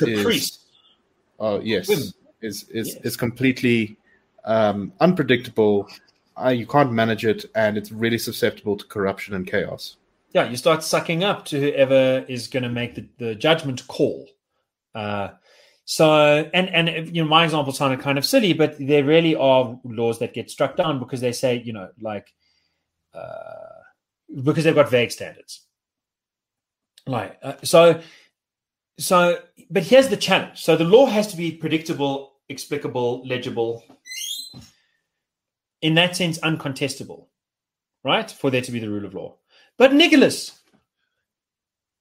if the law was so clear that you always knew which way the judgment is going to go, why would there be any need for lawyers? Well, this is what I've long been saying, is we should just make the law nice and clear so we don't need the lawyers. But yes, we don't live in that world, which is why we need the lawyers. So it's not to say that there is no rule of law, just because sometimes there are edge cases, sometimes there are difficult interpretations that need to be made, and that lawyers, in other words, have a value-add proposition and deserve sometimes to make money because there really is an illegibility issue that needs to be resolved. Yeah, and you have the problem, particularly as you go over distance, that it's sometimes the meaning of words is not always clear, as you described in that example where the DA lawyer had to go through picking out what all the words mean. So the rule of law is complicated. Another part of the rule of law is no one's allowed to stand in judgment for their own complaint. That is basic, medieval days, you offend the kingdom and the king will be the judge and he will decide whether to chop off your hand or your head or let you go free. Right. And so, people, one of the reasons that they put the king above the legal system in a lot of these countries in the Middle Ages was because we can't have a situation where the king has to decide on his own crime or punishment. Yeah, yes, if he's accused, if he's sitting in the... So here's the problem with contempt cases. The court is the offended party. So, and just by the way, the notion of separation of powers back in John Locke's day, just on a sort of semantic level, comes down to, in part, the notion that the government has to be split in such a fashion that you can take the government to court. So part of the reason you need the courts to defer to the executive is you really need the executive to defer to the courts if some executive official is taken to court for bribery or corruption, or if some kind of department is taken up for review for having an order that violates the law.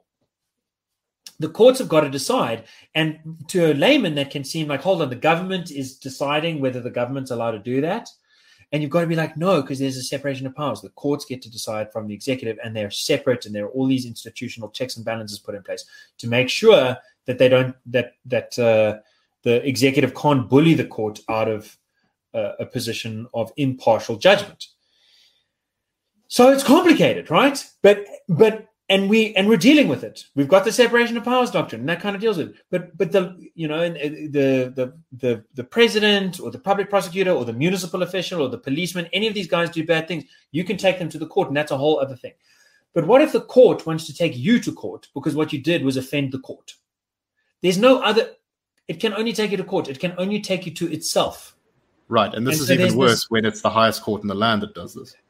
So if the highest court issues an order and someone refuses to obey the order, that can only be a complaint made by the highest court in the highest court to the highest court, where the highest court is deciding, whether its own complaint is legit. The alternative is to say the highest court can't issue orders, which is to render the highest court meaningless.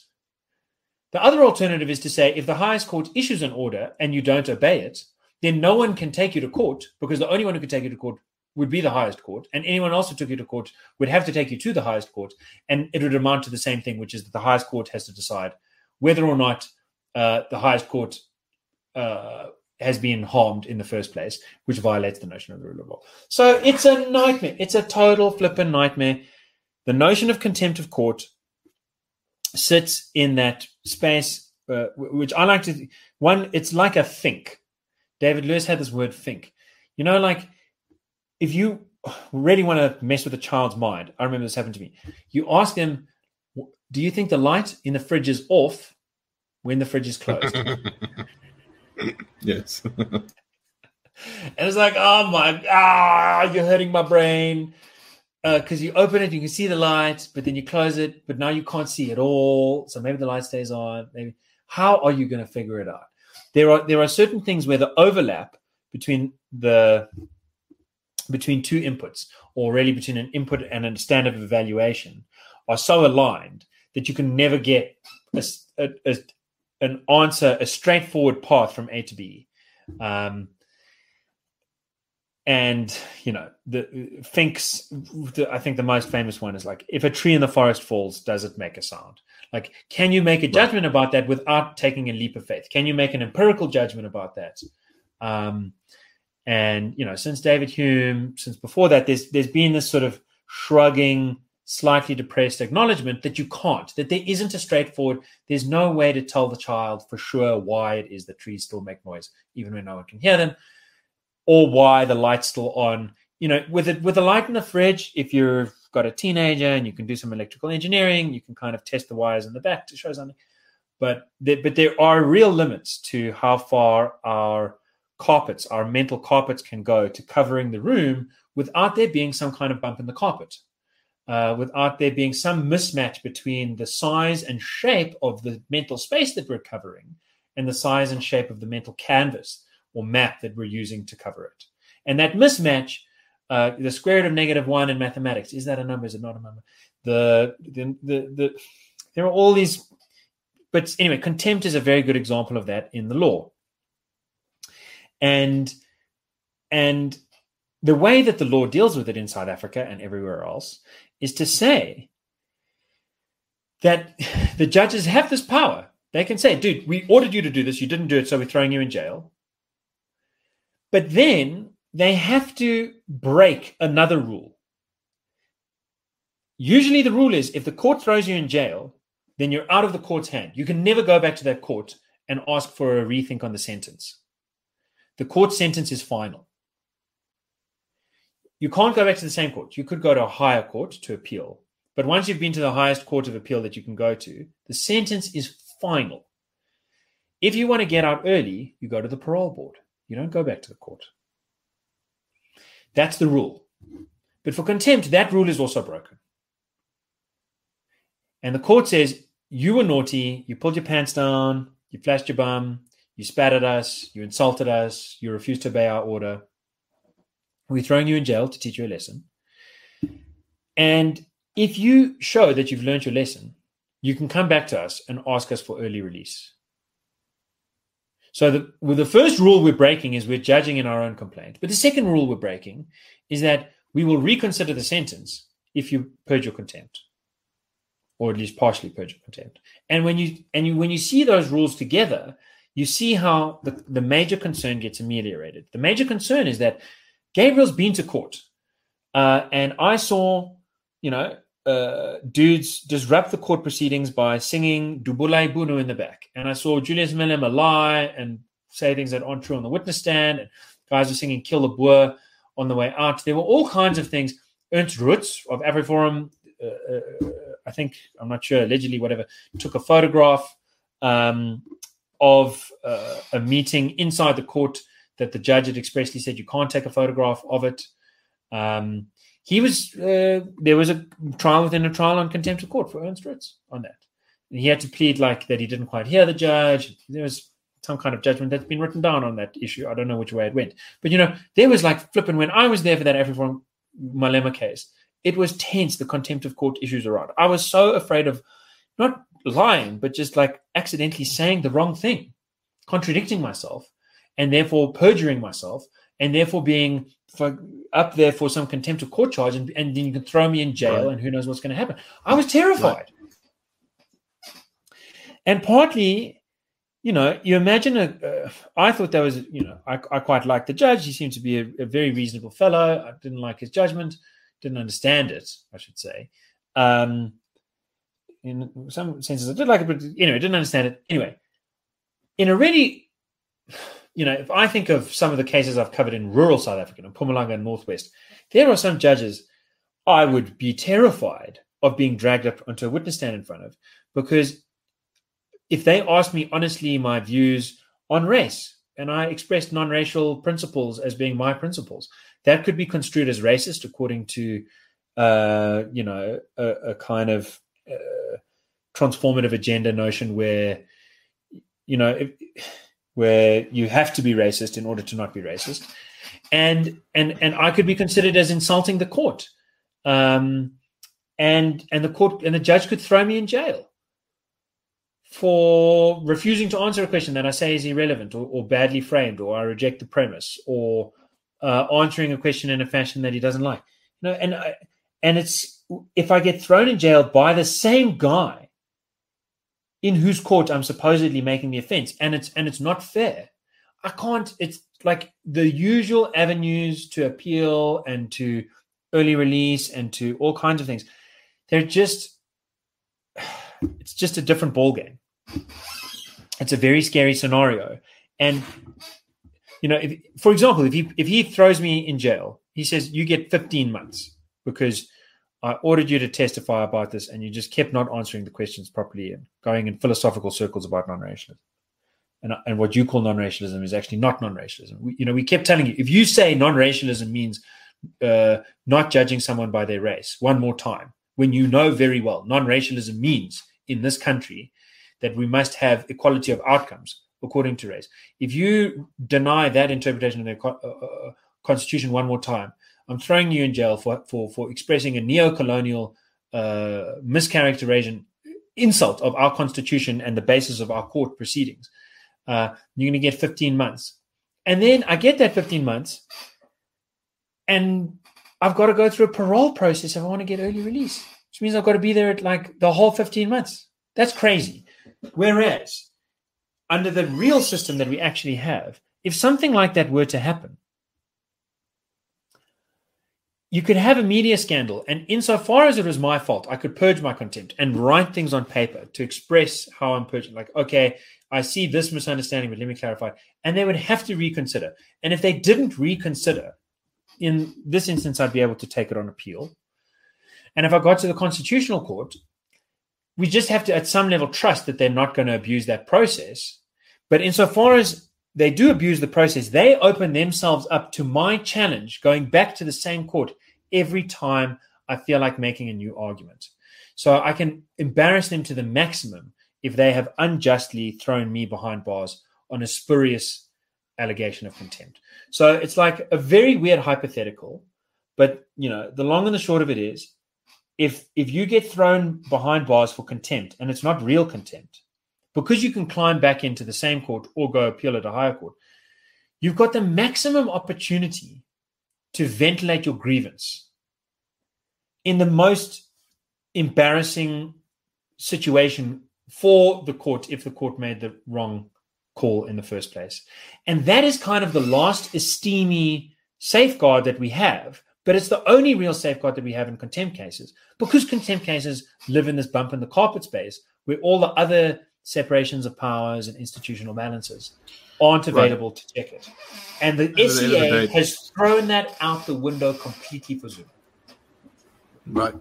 At the end of the day, we do always have the thing that can control the courts, which is that the legislature has power over them, right? Yeah.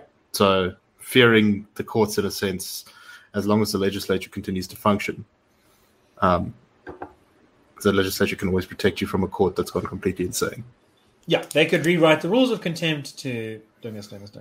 But so with Zuma's or case, they could impeach the justices. Yeah, exactly.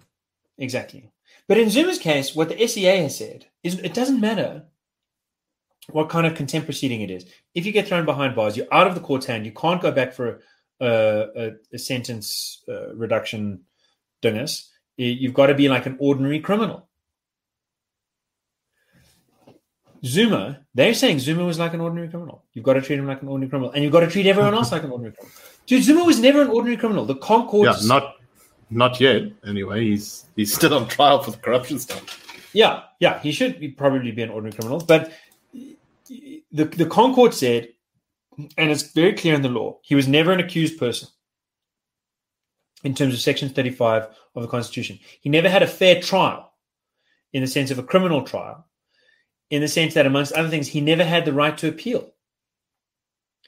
So when Zuma's lawyers say, you can't treat our guy like an ordinary criminal because he was never an accused person, he was never given a fair criminal trial, he can't be a sentenced offender, he can't be an ordinary criminal.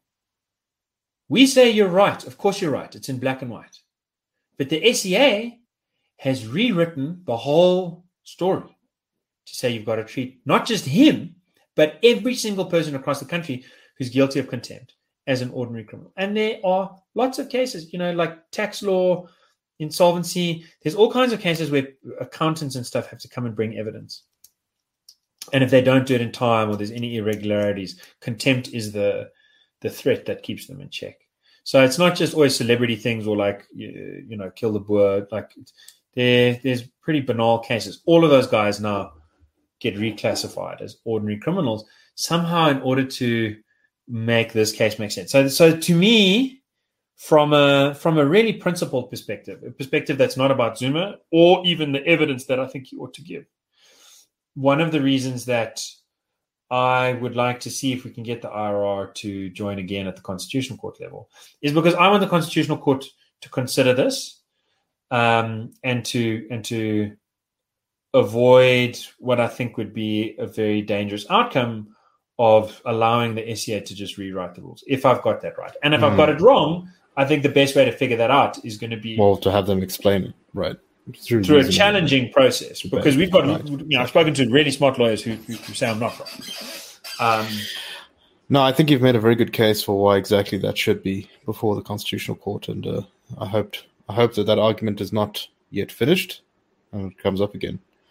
Yeah, and I've got another argument that's even more important, but I'm going to save that for another day. Should we close up? Yeah, I think that's a good idea. Do you have any recommends? I have one. Please. So I came across this YouTube channel called Indigo Traveler. Wait, before we go there. Yeah. There is one more topic that I want to ask you about.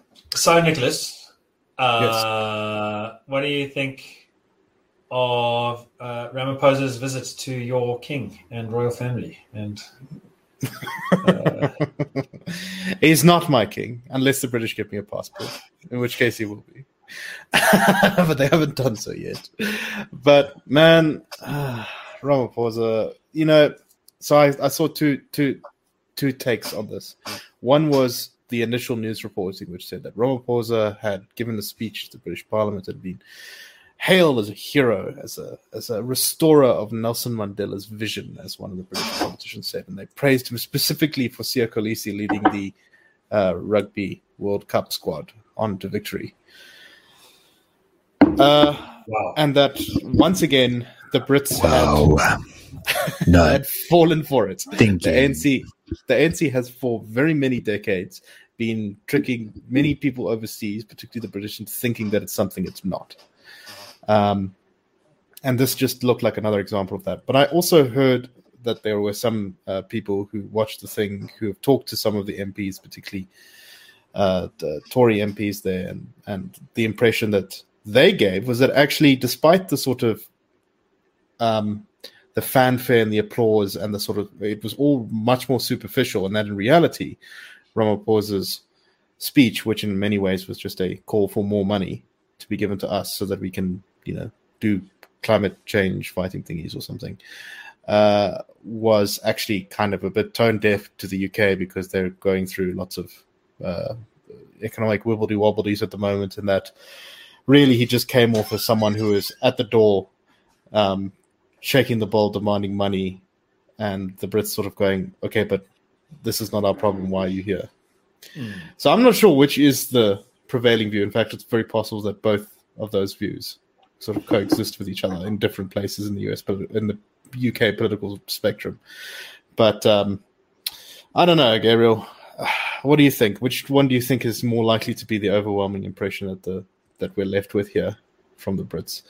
Do you think that they fell for Ramaphosa's shtick? And he's a charming, charismatic guy, so it wouldn't be unlike them to fall, particularly when they're so, there's this horrible trend in modern British people of self-hatred, and that means that anyone from a former colony makes them all suddenly go very strange and very apologetic.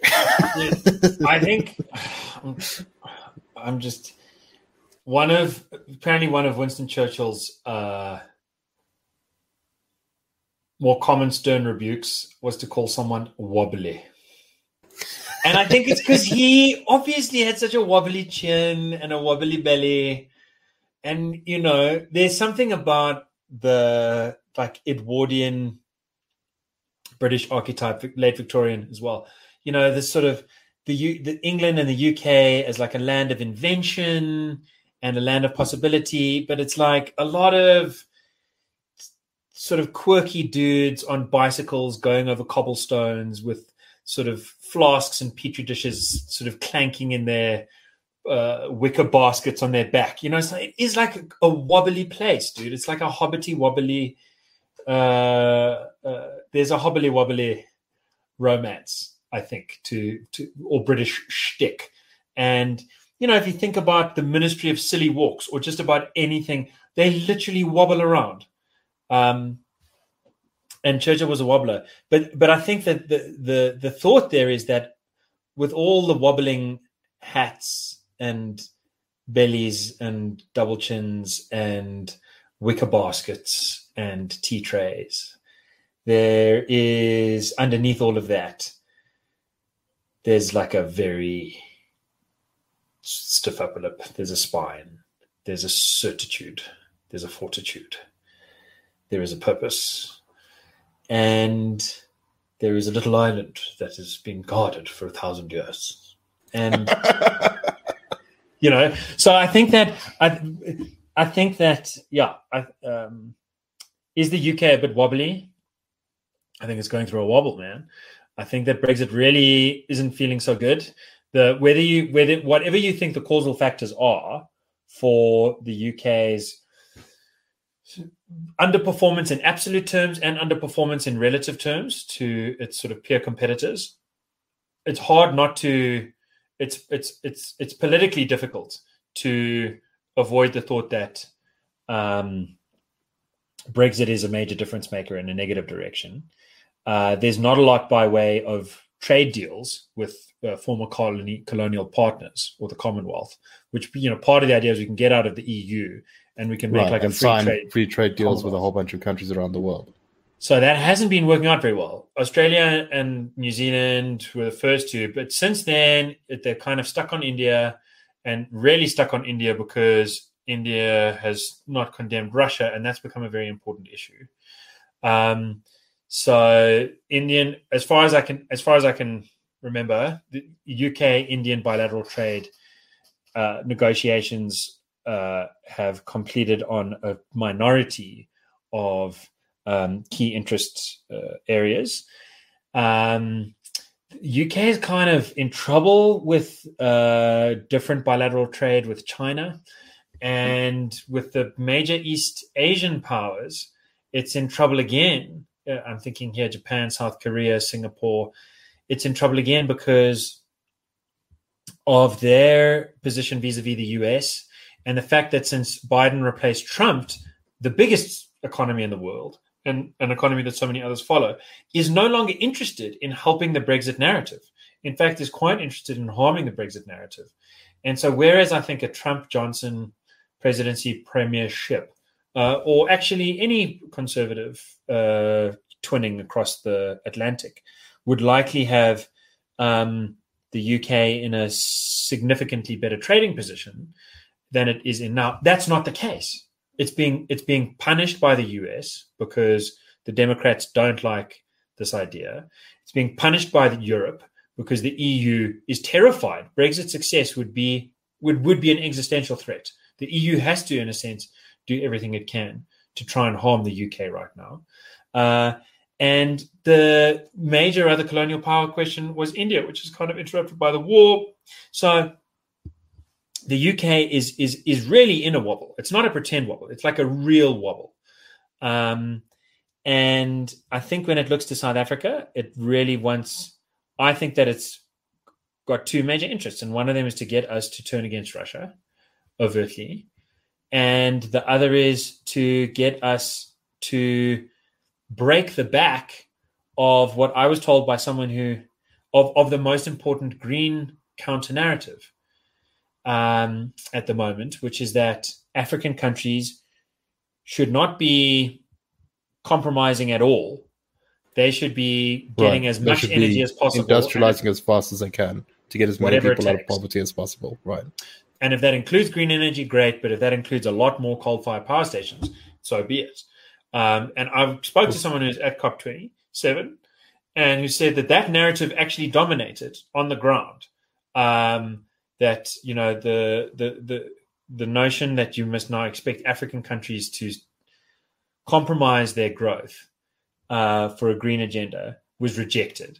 And the notion that you can sort of confusingly pretend like there's never a trade-off between green and efficiency was also rejected. Because obviously a lot of people want to say, solar's just better no matter what. It's not. So if South Africa can turn on Russia, I think that would kind of, whatever other African countries are around that have any meaning would kind of lose their meaning. And if South Africa can turn against the poor in terms of the green policy and saying, no, we'd rather, even if it does slow down our economic growth, we think it's more important to go green than anything else. That would really kind of be the final blow in favor of green energy and against fossil fuels and so on in the rhetorical space. Not the final blow, but it would be a real coup de grace. So I think the UK is the Conservative Party. I don't know what's holding the UK Conservative Party together other than a hatred for Russia and a love of green. And so I think South Africa really fits squarely in their foreign policy schema as a seriously symbolically important place that they need to be on side with. So I think they've had every interest in, I mean, the fact that Ramaphosa was the king's first foreign visitor, right? First world visit. I don't think anyone else is explaining it this way, but I think it's because we are the most on the fence country that hasn't condemned the Russian invasion yet, but that could. And we are the most primed to say that green is Gaia is more important than saving poor people from poverty. We really are kingmakers in those situations. So I think they've done everything that they can to make us look good. An interesting theory. I'll need to think about it a bit though before I decide whether I agree with it or not. Well, let me add to it by saying this, that I did complain to you about this once before, and I wrote to The Economist and The Telegraph, I think, but they didn't publish it. You know, the UK government, I think it was Theresa May, but you'll correct me. They commissioned that independent inquiry into systemic racism. Yeah. Sorry, that Theresa May has opened a chocolate shop now. I think she's still an MP as well, and I think it is. She has never looked so happy as when she was opening that chocolate shop. Yeah, you sent me a picture. So, in a sense, I think she got the last laugh. I'm her fan. I'm a fan of Theresa May. I thought she was cool. I can't remember which prime minister it was. I think it might have been her. Commissioned this independent commission of inquiry to look into systemic racism in the UK. And the report came out like this year or last year. Do you remember that? And it basically said, there is some racism, but the UK is not systemically racist. Right. And that's where Minister for, what is it, Equality or something, Kemi Badenoch, or former Minister for Equality, made a name for herself because she presented the report and fiercely defended it in Parliament. So I love that report because, it is like the IRR, but if you gave us, £100 million. The British government's power. But I flippin' hated that report because because of how it started. It said majority white countries should all see the UK as being a role model. Oh, it's like its whole idea is like, it's better not to judge people by their race, your role models, your heroes, your villains, your, the people you want to work with, the people you want to work against, who you want to learn from. It immediately concedes that way of framing the debates on page one. On page one, it's like, no, listen, guys, if you're a majority black country, this is not for you. You are way different. I don't want to say inferior. I don't want to say superior. Let's say lateral. You're just not the same kind of thing, are you? Okay? We're not all people. We're white, and white majority countries, we've got our own standards, okay? So the other white countries, it just reminded me of, I often use this example, the first time that I was subject to an explicit white code of conduct when I was like 5 years old, and some guy was like, dude, wipe your nose. You've got a little booger sticking out, and that's no way for a white boy to behave. And I was like, what is it? Like, I know I'm supposed to not have boogers, but like, what? And I usually don't. I'm like kind of anal little kid. What is going on?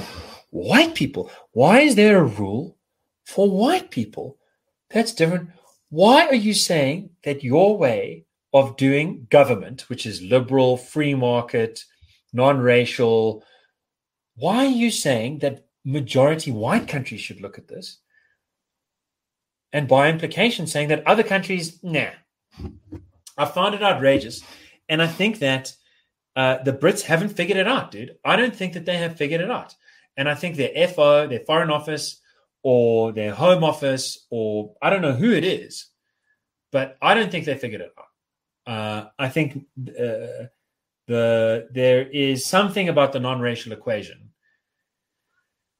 where they haven't filled in the variable yet. They've done 2 + 2 is 4, and then 4 + 2 is 6, but they haven't done 6 + 2 is 8. And so in a way, I think that there's an important part, including of whoever produced that report, who looks at a guy like Ramaphosa and doesn't see another state leader, doesn't see someone like the prime minister, doesn't see someone like Justin Trudeau or Joe Biden, or frankly, Barack Obama, or anyone that's elected in a majority white country. They see someone who's been elected by black people, and they don't see him as needing to be held up to the same standards as a proper president. I'm imputing a harsh view on your king and countrymen, but I said, I don't have the passport yet, Rule. I'm just teasing you, but look, maybe I am laying it on thick, but I think there's at least something to think about there. And I'll wrap it up by saying, I think that the last time there was such a scandalously outrageous visit by a South African leader to the United Kingdom, to the royal family of the United Kingdom. It was when Louis Botha visited in 1914. And Saul Plaatje had been like, dude, you can't be nice to this guy. He's flipping just passed a law that says black people can't own land in like 85% of this country. This guy's a maniac. And I'm not saying he's personally a maniac. Personally, he's amazing. Let me tell you about how amazing Louis Botha personally is. I'm now paraphrasing Saul Plaatje, founder of the ANC. His own farm workers, I've visited those guys, and they're like, this is the nicest white guy in the world. This guy passed a law which says black people can't even be tenant farmers in so-called white South Africa, or else the owner has to pay like a flipping £1,000 fine, and that's like R1 million. He is paying that fine rather than removing his own black workers. He doesn't believe in his law so much that he's actually choosing to pay the fine rather than stick to the law. Right. Which means even more that you must put pressure on him because he's clearly got pressure on him from the other side. But. So even though he's a nice guy, he's a maniac in the sense that he cares more about unity than anything else, than humanity. And so the Free State legislature, in joining the union, has insisted that like Indians aren't allowed to set foot on the Free State after sunset, and that the franchise that allows Cape Coloureds and black people to vote in the Western Cape colony, that needs to be cancelled, and that black people aren't to be allowed to own land anywhere excepting a few designated areas because otherwise whites are going to be overwhelmed. And it's not just the Free State, but they're pushing it in order to not cause too much of a rift between the Brits and the Boers, between the Varleys and the Capies and the Italians and so on. He's just, scapegoating black people with this law that's created terrible, terrible results and is going to have long-term disastrous effects on the country. It's really going to put a cap on growth. It's going to put a cap on social cohesion. It's evil. It's evil. And what happened? A few British newspapers wrote stern words about Louis Botha, just as the Financial Times wrote stern words about Ramaphosa, as did a couple of other, proper newspapers. Good for them. Good for them. This guy's pushing the terrible policies down the pipeline that could really ruin his country. If he gets his way, it's going to be the end of South Africa. Expropriation Bill, Employment Equity Amendment Bill, Public Procurement Bill, Land Court Bill, Unlawful Entering on Premises Bill. Like just this flipping in every which way that you can. Dis-Chem-style race quotas being put in the hands of Thulas and Tracy. Oh my Lord. It's a heavy, heavy day. This is, this is not as bad as the Land Act, for sure. Let's never make that mistake. But the Expropriation Bill, Land Court Bill, Unlawful Entering on Premises Bill, like it could have a greater negative utilitarian effect because there's more people around to affect negatively. And those laws collectively really do achieve an expropriation without compensation, land grab legitimized situation like in Venezuela, where it is only the extra unutilized parts of the land that were allowed to be taken by the government. But the effects were to send tens of millions of people into a horrible place. And that is the kind of thing that's happening here. And there's a few stern words in the newspapers, but what happened when the king met Louis Botha? Nice. What happened when the prime minister met Louis Botha? Nice. And why? It's because at the time, the UK was terrified of South Africa going to Germany, now it's Russia, as some kind of ally. It's because the UK was dealing with its latest efforts at splitting Europe and keeping itself separate, but also inside, and wanted its most mature African partner to play ball. And because it was terrified of alienating this country, because even though it had won the war, it had done so at great cost and it was somewhat humiliated. As you said, there's a kind of self-hatred thing. The Brits hated themselves. There was a strong sense by the 19-teens of humiliation after Emily Hobhouse's exposure of the concentration camps that the Brits had imposed on the Boers. So, the same kind of factors just caused them to turn a blind eye in the most galling, morally depraved kind of complacent way. It's one of the great shames. The ANC was founded by Saul Plaatje basically in order to raise money for him to go to London and petition the king and the prime minister to stop this madness. And it failed. And I think Ramaphosa's visit is another great shame for the UK, for their government, which I have not seen making any statements critical of what Ramaphosa is doing, although they should have, and the fact that the king invited him in the first place. There is Dis-Chem putting a more, it's like 2 weeks, like while Ramaphosa's tickets are being booked, our race laws are getting more aggressive in exactly the way that Tillis and Plessy. It just doesn't sit well with me. Like, I would much rather that the UK had invited, the Hichilema. Flip and invite Hichilema over.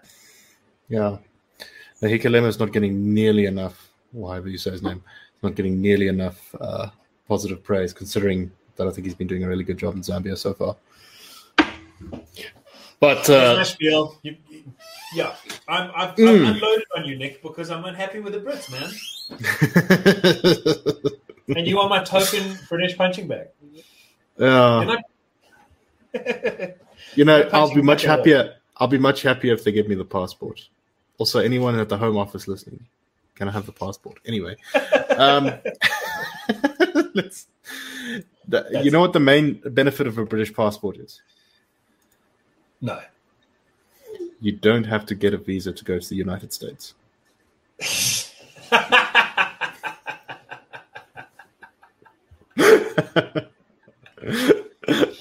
very good. Anyway. Cynic. You goddamn cynic.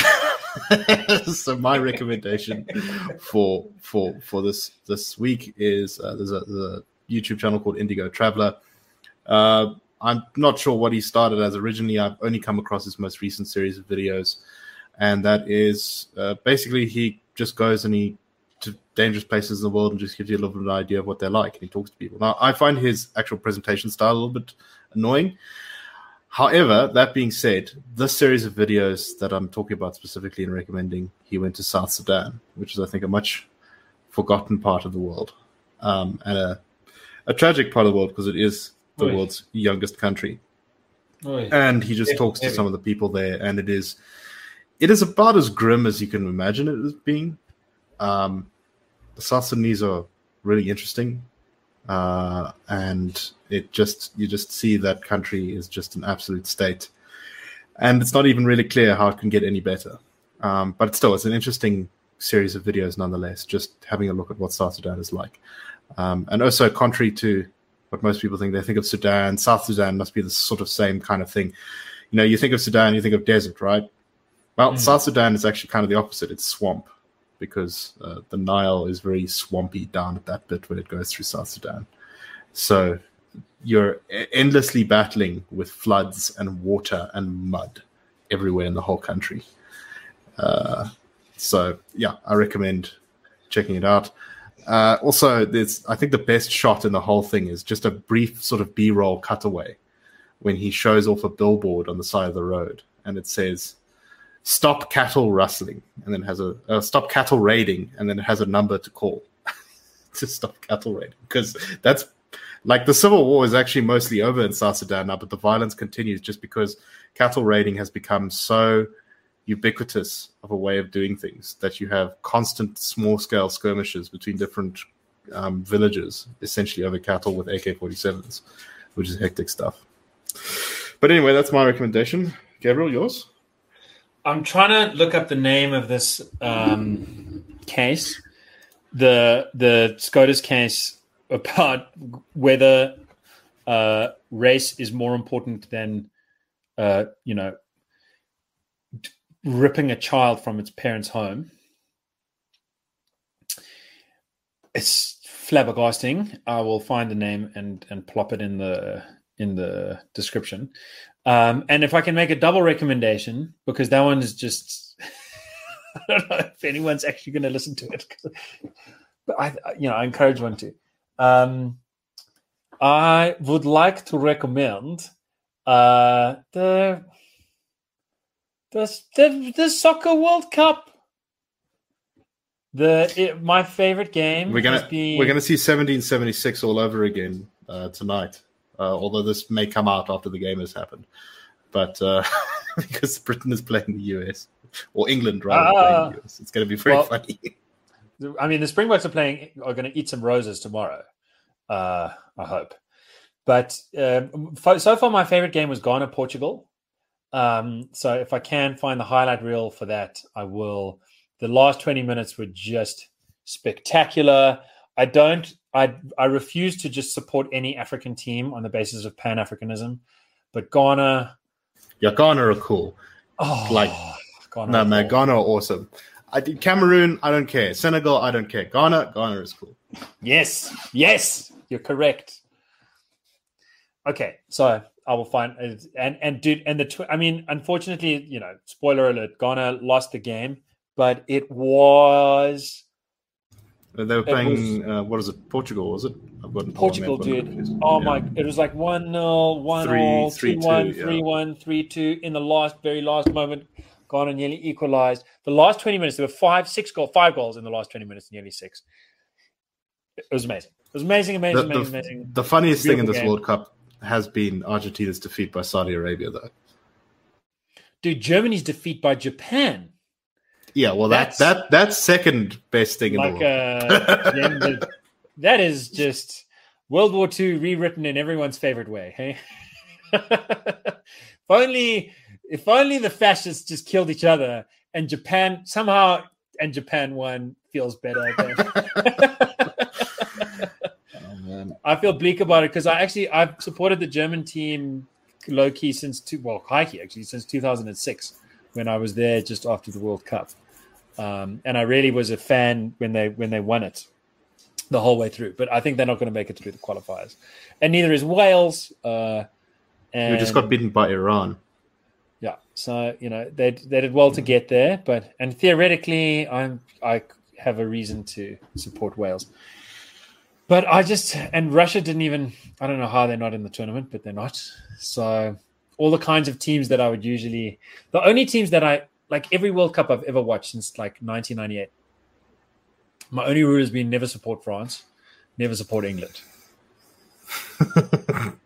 And at the moment, they're the two hot teams. I mean, Spain's doing well 7-0, but also Spain is like the other team. I'll never support Spain. I don't know why. I made that narrative commitment when I was a kid, and I'm not going to budge. So I think I'm going to have a miserable World Cup. But I'm enjoying. But it's not all about winning. Some of it's just about the spectacle.